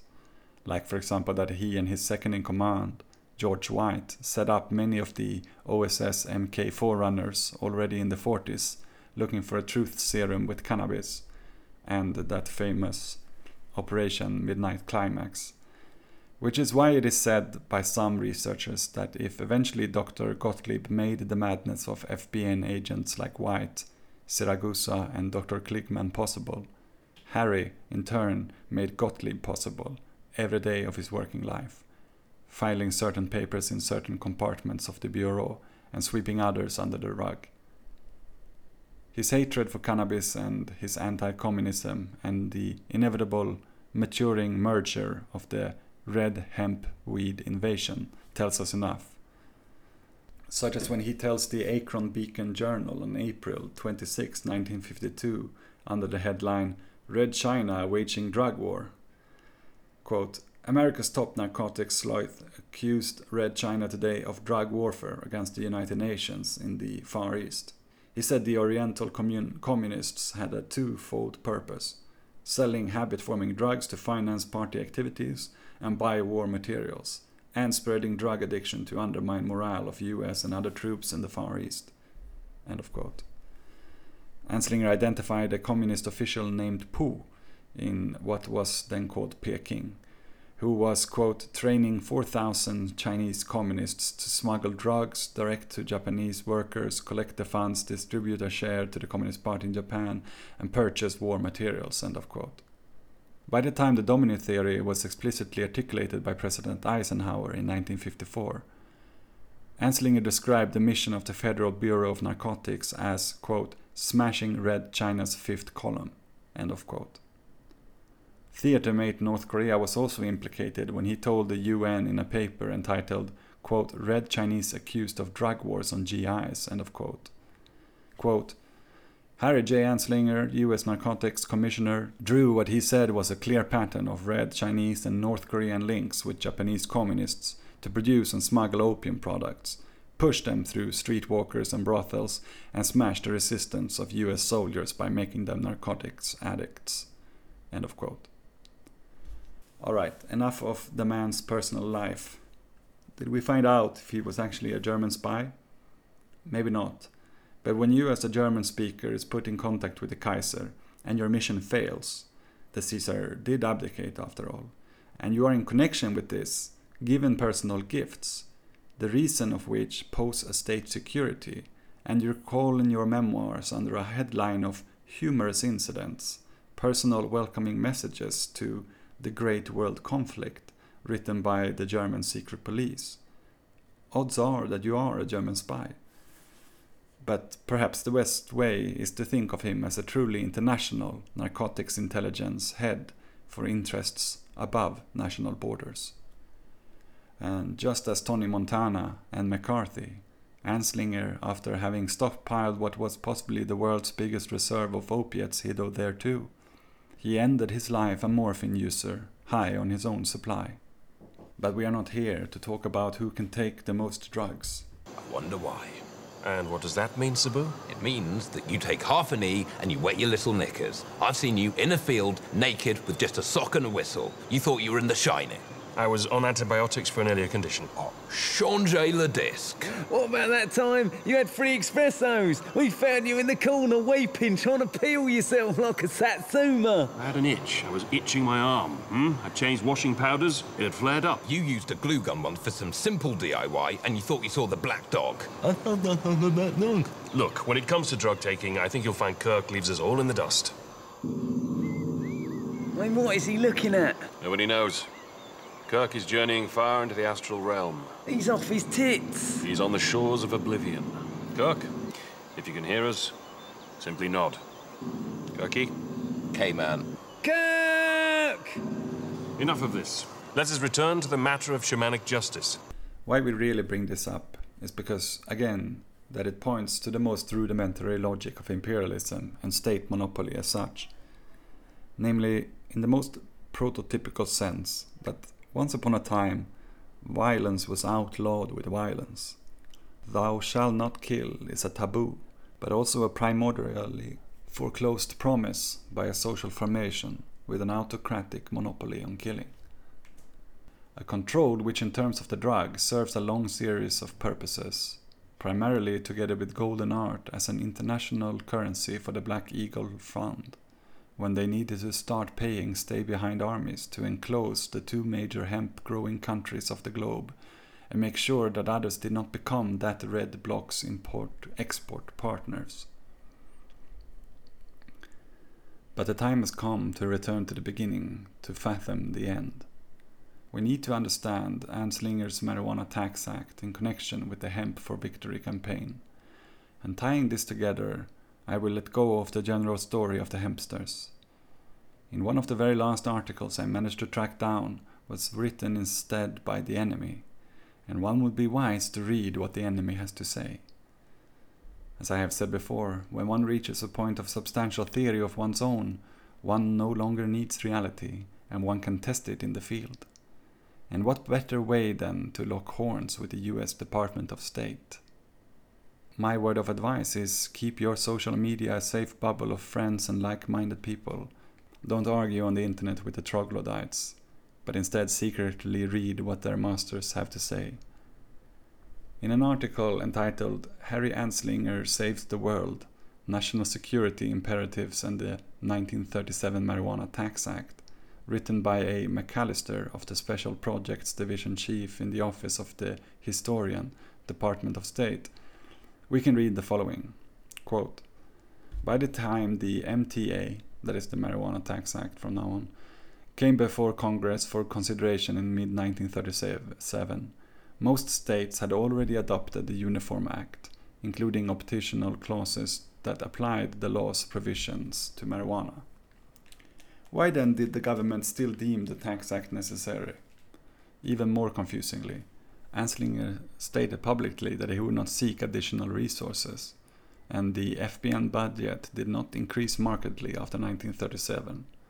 Rather than concentrating on individual users or street dealers, the commissioner instructed his field officers to prosecute major suppliers and interstate traffickers. And Anslinger de-emphasized the sensationalist press articles he had stimulated over the 3 years prior to the law's passage. End of quote. Alright, so far he is asking if weed was already illegal and the FBN was not domestically expansionist, why the Tax Act, right? Alright, we go on. Quote, most fundamentally, why did the 1937 Act define with excruciating exactitude that only certain parts of cannabis sativa constituted marijuana under federal law, and then, rather than prohibit those portions, place them under provisions analogous to the 1914 Harrison Narcotics Act? Question mark. Section 1b states, quote within quote, the term marijuana means all parts of the plant, cannabis sativa L, whether growing or not, the seeds thereof, the resin extracted from any part of such plant, and every compound, manufacture, salt, derivative, mixture, or preparation of such plants, its seeds or resin, but shall not include the mature stalk of such plant, fiber produced from such stalks, oil or cake made from the seeds of such plant, and any other compound, manufacture, salt, derivative, mixture, or preparation of such mature stalks, except the resin extracted therefrom, fiber, oil, or cake, or the sterilized seed of such plant which is incapable of germination. Emphasize added. End of quote within quote. Why then did the MTA impose minimal controls over the non-resinous stalks, sterilized seeds and derivatives not considered marijuana under the law? What caused this remarkable volte-face from federal attempt to avoid taking direct responsibility for marijuana control to creation of a complex, carefully parsed national policy enforced by the FBN? Bureaucratic, racial and social drivers existed well before and after the crucial mid-1930s period that produced the MTA, Thus they do not necessarily fully explain the law's provenance and especially its provisions. End of quote. Okay, I think section B here is intentionally confusing. First of all, since it says marijuana means all parts of the plant, Cannabis sativa L, and then goes on to say but shall not include, and pretty much talks about the majority of the biomass of the plant. The author himself then goes on to say that this volte-face, i.e. 180 turn in attitude, of making it a federal issue cannot be fundamentally explained by Hearst and Anslinger's racism that had made up the majority of the press on the subject for much of the 20s and 30s. I think it can. I mean, I don't understand why. Yeah, there's no point in trying to put that under the rug. But he instead points towards, quote, a fully contextualized understanding of pre-war policymakers' geopolitical Weltanschauung provides an essential additional perspective to understand the provenance of the law.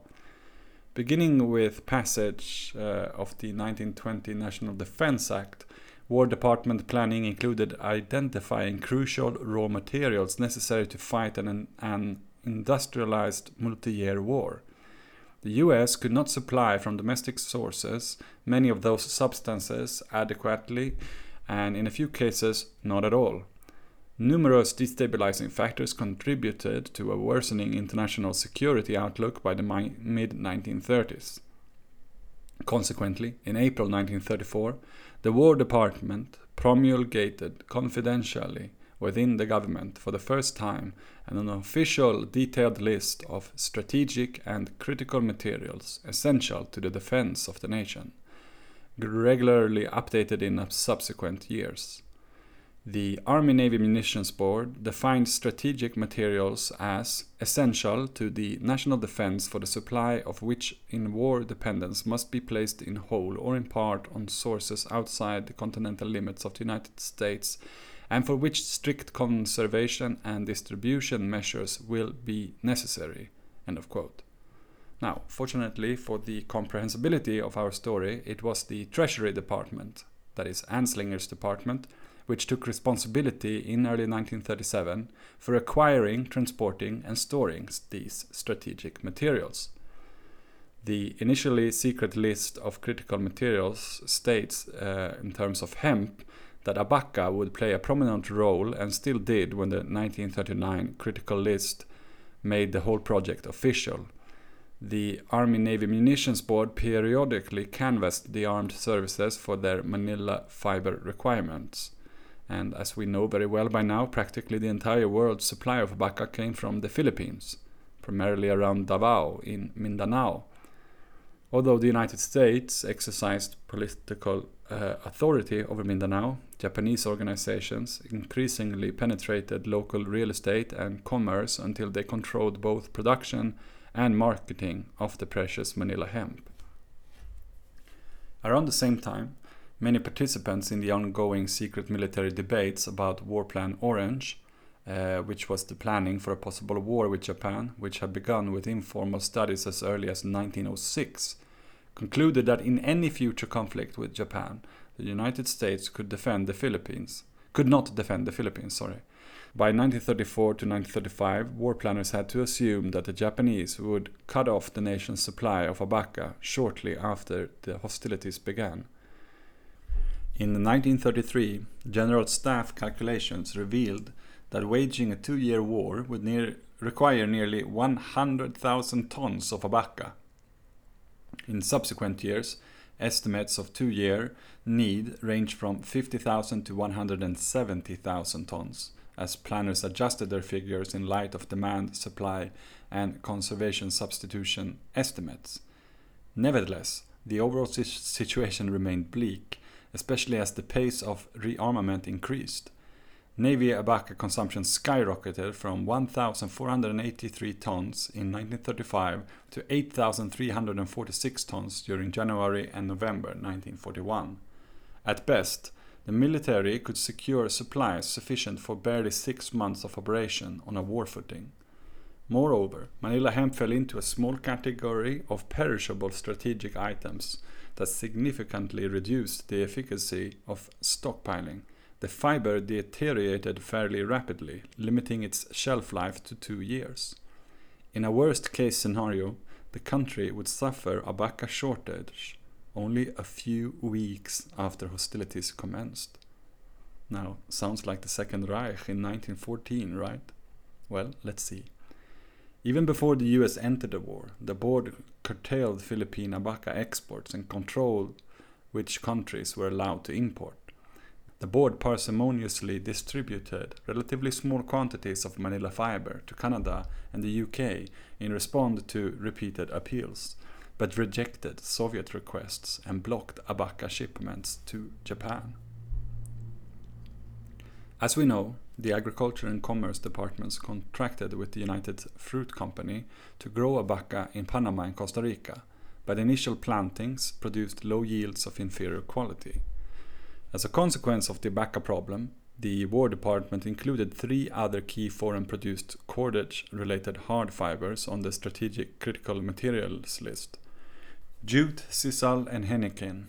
Unfortunately, all non-temperate exotic colonial goods. Government agencies supported research into blending abaca with those hard fiber substitutes, as well as additional soft fiber options, in order to stretch the supply. The US government imposed draconian abaca-saving measures after Pearl Harbor. By 1944, the situation was so acute that the Federal Register put out an order that prohibited Manila hemp in rope used to carry out court-ordered executions by hanging. Of course, this is where we get to the much anticipated story of the Hemp for Victory campaign. I might have dismissed it somewhat dramatically as a failure in the last episode, but this new Department of Defense material crystallizes that neglecting light, and I'm not worse than I can change, especially since my point was the immense necessity for abaca and the Marines' colonialism as a bigger project than domestic hemp production, which it still seems that it very much was. And to be quite frank, well, there might be some other reasons for this Hemp for Victory campaign, as we will see towards the end. But let's get into it. As we know, American hemp agriculture was almost extinct by the 1930s due to cheapness of colonial thieving and subhuman bondage and all things that we have talked about in these 5 episodes. Only a few hundred hectares of cultivation continued in relatively remote areas, scattered primarily across Kentucky, Minnesota, Illinois, and Wisconsin. Remember, only a few hundred hectares, they say, and the USSR is looking at reaching 600,000 hectares. Thus we see in RG 179 War Production Board Policy Documentation File boxes 1796 to 97, decimal 544.21, that, quote, it would be necessary, therefore, to exponentially increase U.S. farmers' capacity to produce hemp seed, to encourage cultivation by re-educating farmers and providing price guarantees, and to build multiple processing plants to render the harvested stalks into raw fiber, end of quote. Again, the Treasury Department played a key role in strategic materials calculations because it served as the chief facilitator of government procurement. No archival document has yet come to light that indicates precisely when Commissioner Anslinger learned about the abaca cordage hemp issue, but the strategic materials dilemma constituted the most important consideration in the configuration of the MTA's provisions, as well as its implementation. At least this is the story that we are being told here by the Department of State. In the records of the Office of the Secretary of Agriculture, General Correspondence of the Office of the Secretary Box 2005, labeled simply hemp, which, if any of my American listeners have, nothing better to do, I would love to see it completely scanned, because I can only retrieve a couple of documents. Anyways, here we can read that the Agricultural Department's response in a series of letters between the FDA and the FBN raised a key question. Was it necessary to regulate the entire plant to ensure effective drug control?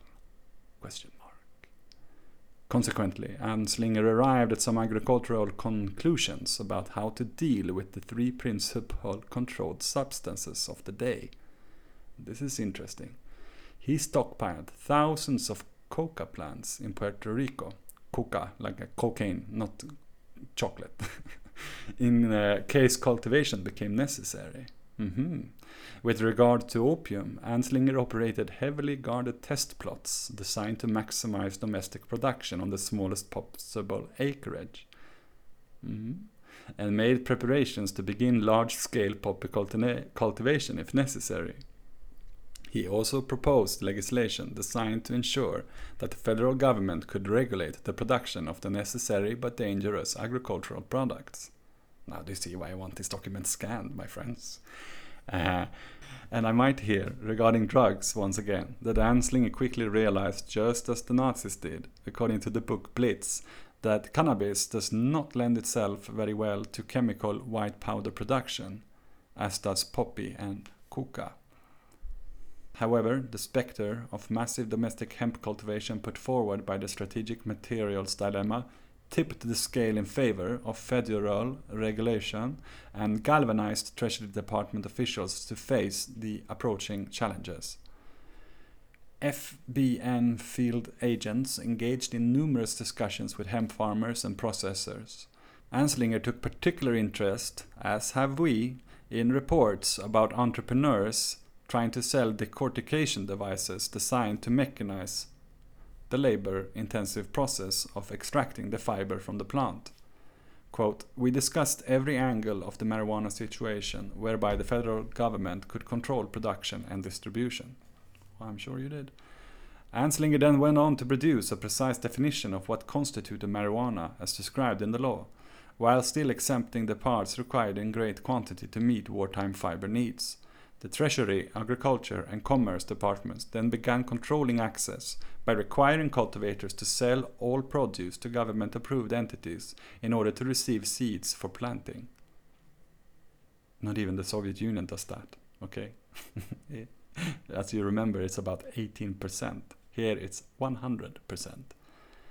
As mentioned earlier, this plan was not made public until 1939, and for this reason, according to the Department of State, the MTA of 37 could not acknowledge the centrality of the strategic materials issue, and thus they conclude that Anslinger resorted to emphasizing long-standing concerns about race, addiction, public health and law enforcement to justify passage of the law.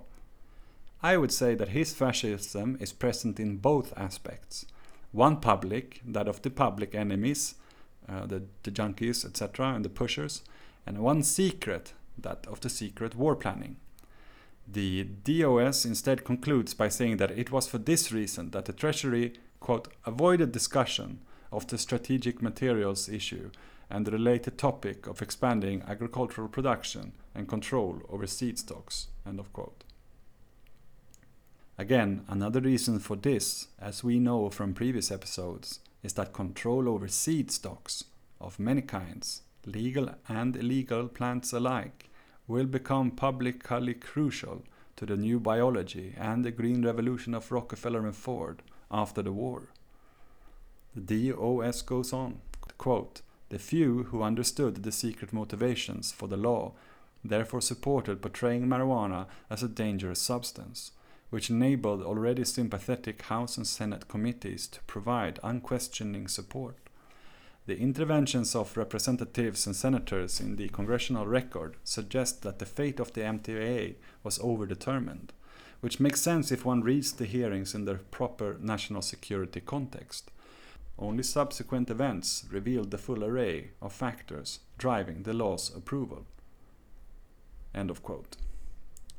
When the law passed and the war grew closer, Anslinger then coordinated efforts of the FBN with Agriculture, War Department and FBI officials, using Navy requisition authority to commander seed supplies with the threat to, quote, "treat the crowd rough if they try any funny business," end of quote.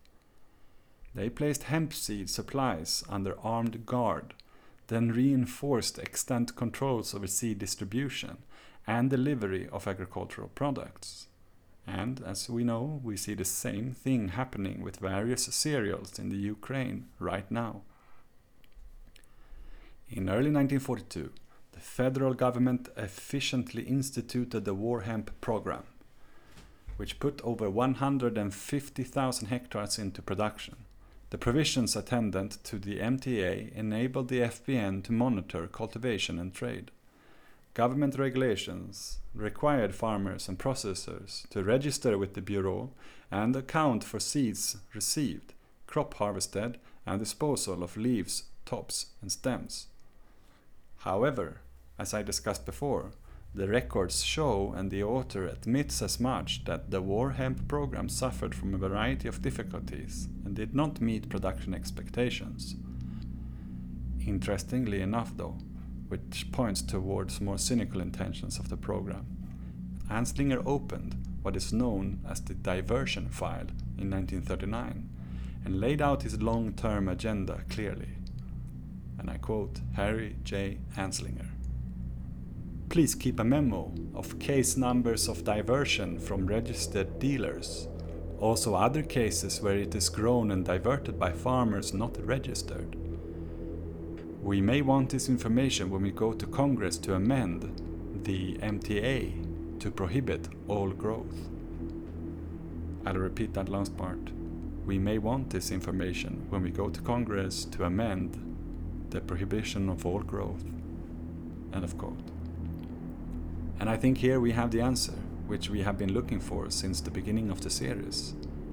Since, as it says in the preface of a contribution to the critique of political economy, quote, no social order ever perishes before all the productive forces for which there is room in it have developed, and new higher relations of production never appear before the material conditions of their existence have matured in the womb of the old society itself. Therefore mankind, and the likes of Harry J. Anslinger and the forces behind him, always sets itself only such tasks as it can solve, since, looking at the matter more closely, it will always be found that the tasks itself arises only when the material conditions of its solutions already exist or are at least in the process of formation. End of quote. And as we know, the solution did exist. It came about that very year. Synthetics from the factories in the core would come to replace monocrops in the colonies of the periphery. Motors would be attached to the mechanical means, and with them petrol and petrochemicals. But the oligarchs needed the war to organize their cartels and perform the productive logistics of this transition to the agriculture of the fourth eagle. The state corporate organization of cannabis production and its simultaneous documentation of subversives of that industry bought this Caesaristic social formation time to prepare the world for nylon. And to end this episode and miniseries, and to say something about where we will eventually be heading, though not mentioned by the Department of State author, the aforementioned 1934 confidential detailing of a list of strategic and critical materials necessary for American war efforts just so happens to coincide with the 1934 Neue Plan by Hjalmar Schacht, the German Nazi mirror image of the exact same ambitions. In an American Business Insider article from 1934, an author is impressed by the prospect of this new project and tries to convince his readers of the dawn of the era which he believes is constituted by the aim of autarky through synthetics. And so autarky again is the National Socialist dream of complete sovereignty. The second point that inspires the writer is a new focus on plant breeding, which is making headway in front of Rockefeller's genetic ambitions at Caltech. And one plant seems to stand out more than any other. A plant which a few years earlier had been a pretty much unknown forage crop from the Orient, but which one day would dominate the American landscape and become the pinnacle of the Green Revolution and the new biology, and which now in 1934 had caught the interest of Henry Ford, as well as German scientists at the Kaiser Wilhelm Society, known to the Chinese not as the Big Hemp, i.e. cannabis, but the big bean. Most of us know it as the soybean.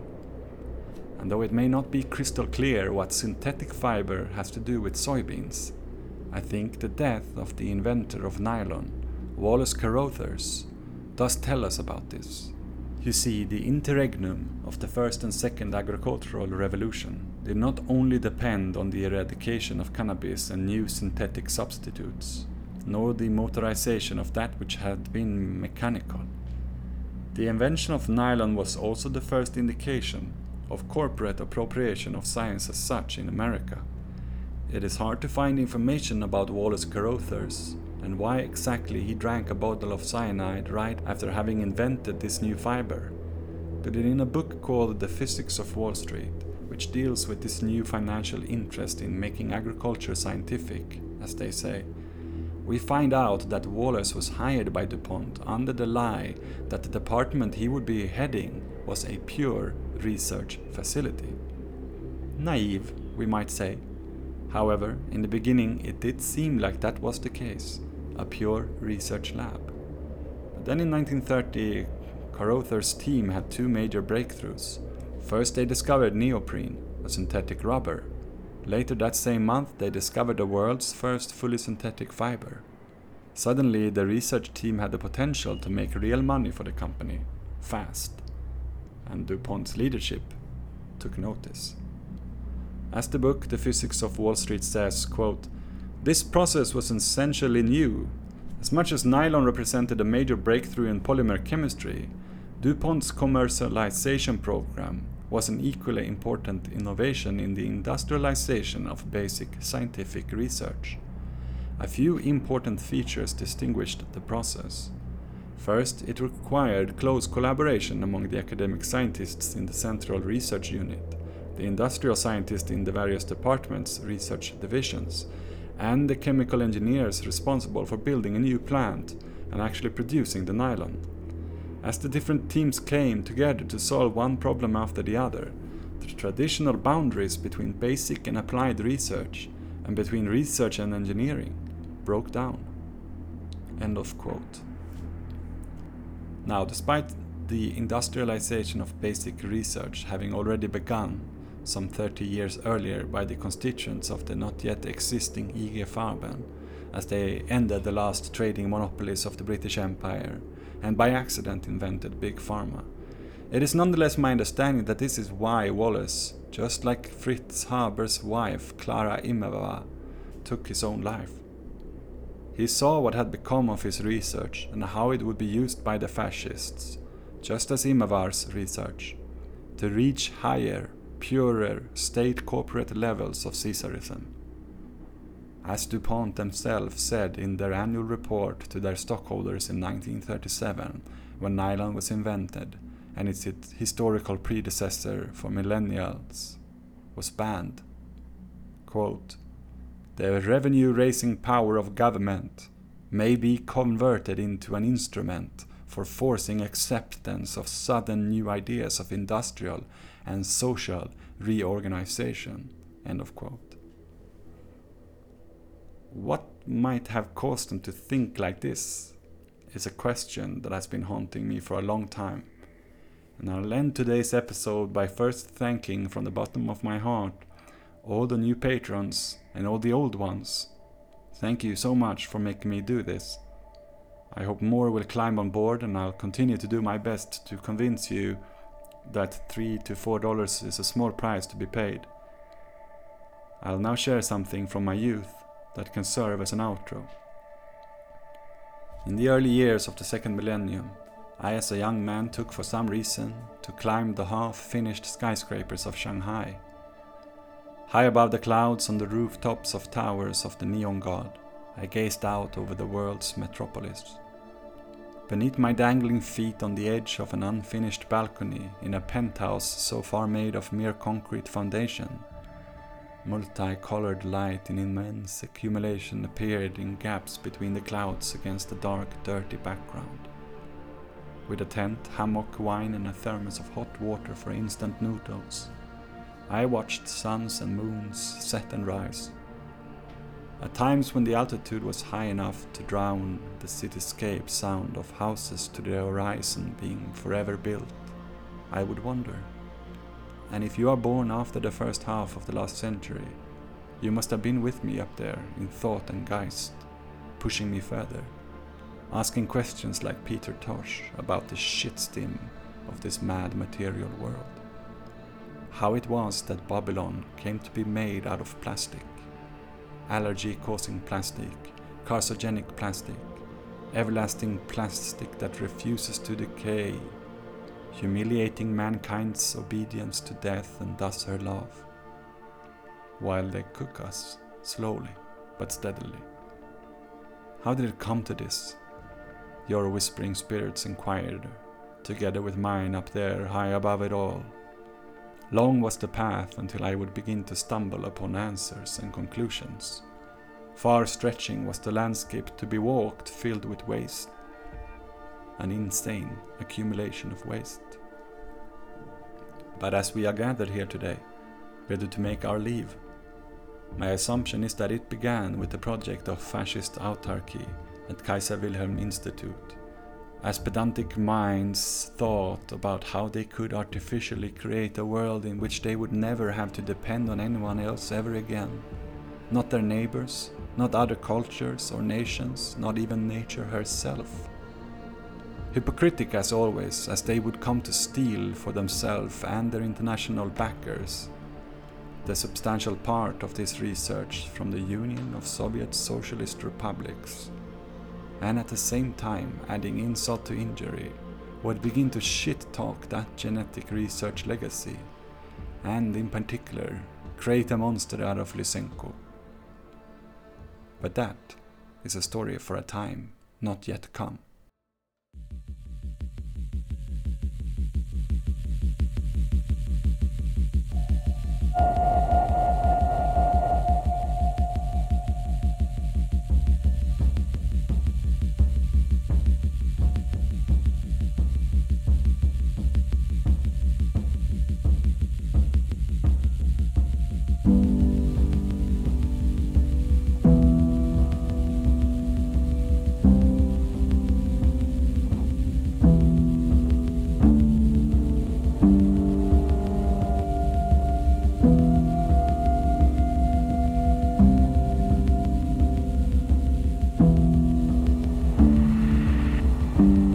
Det finns ett varmt hav jag alltid badar ner i.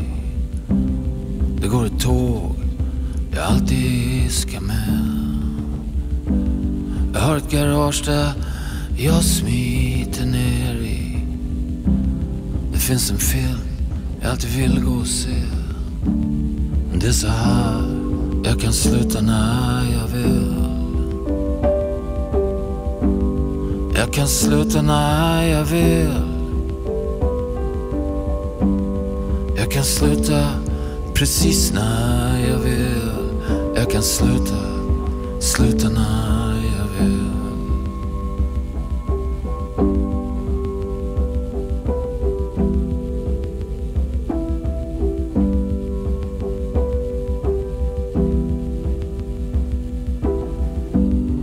Varför smiter du alltid ner i samma garage? Vad är det för fel du inte kan sluta se? Och varför går du alltid och gångar samma gångor? Vad är det för tåg som du måste med? Och det är så här jag kan sluta när jag vill. Jag kan sluta när jag vill. Jag kan sluta precis när jag vill. Jag kan sluta precis när jag vill.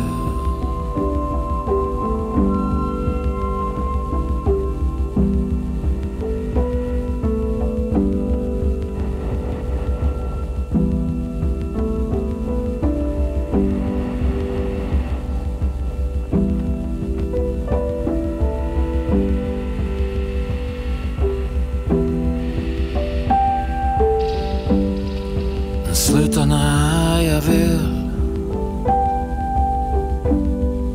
kan sluta när jag vill. Jag kan sluta precis när jag vill. Jag kan sluta när jag vill. Sluta när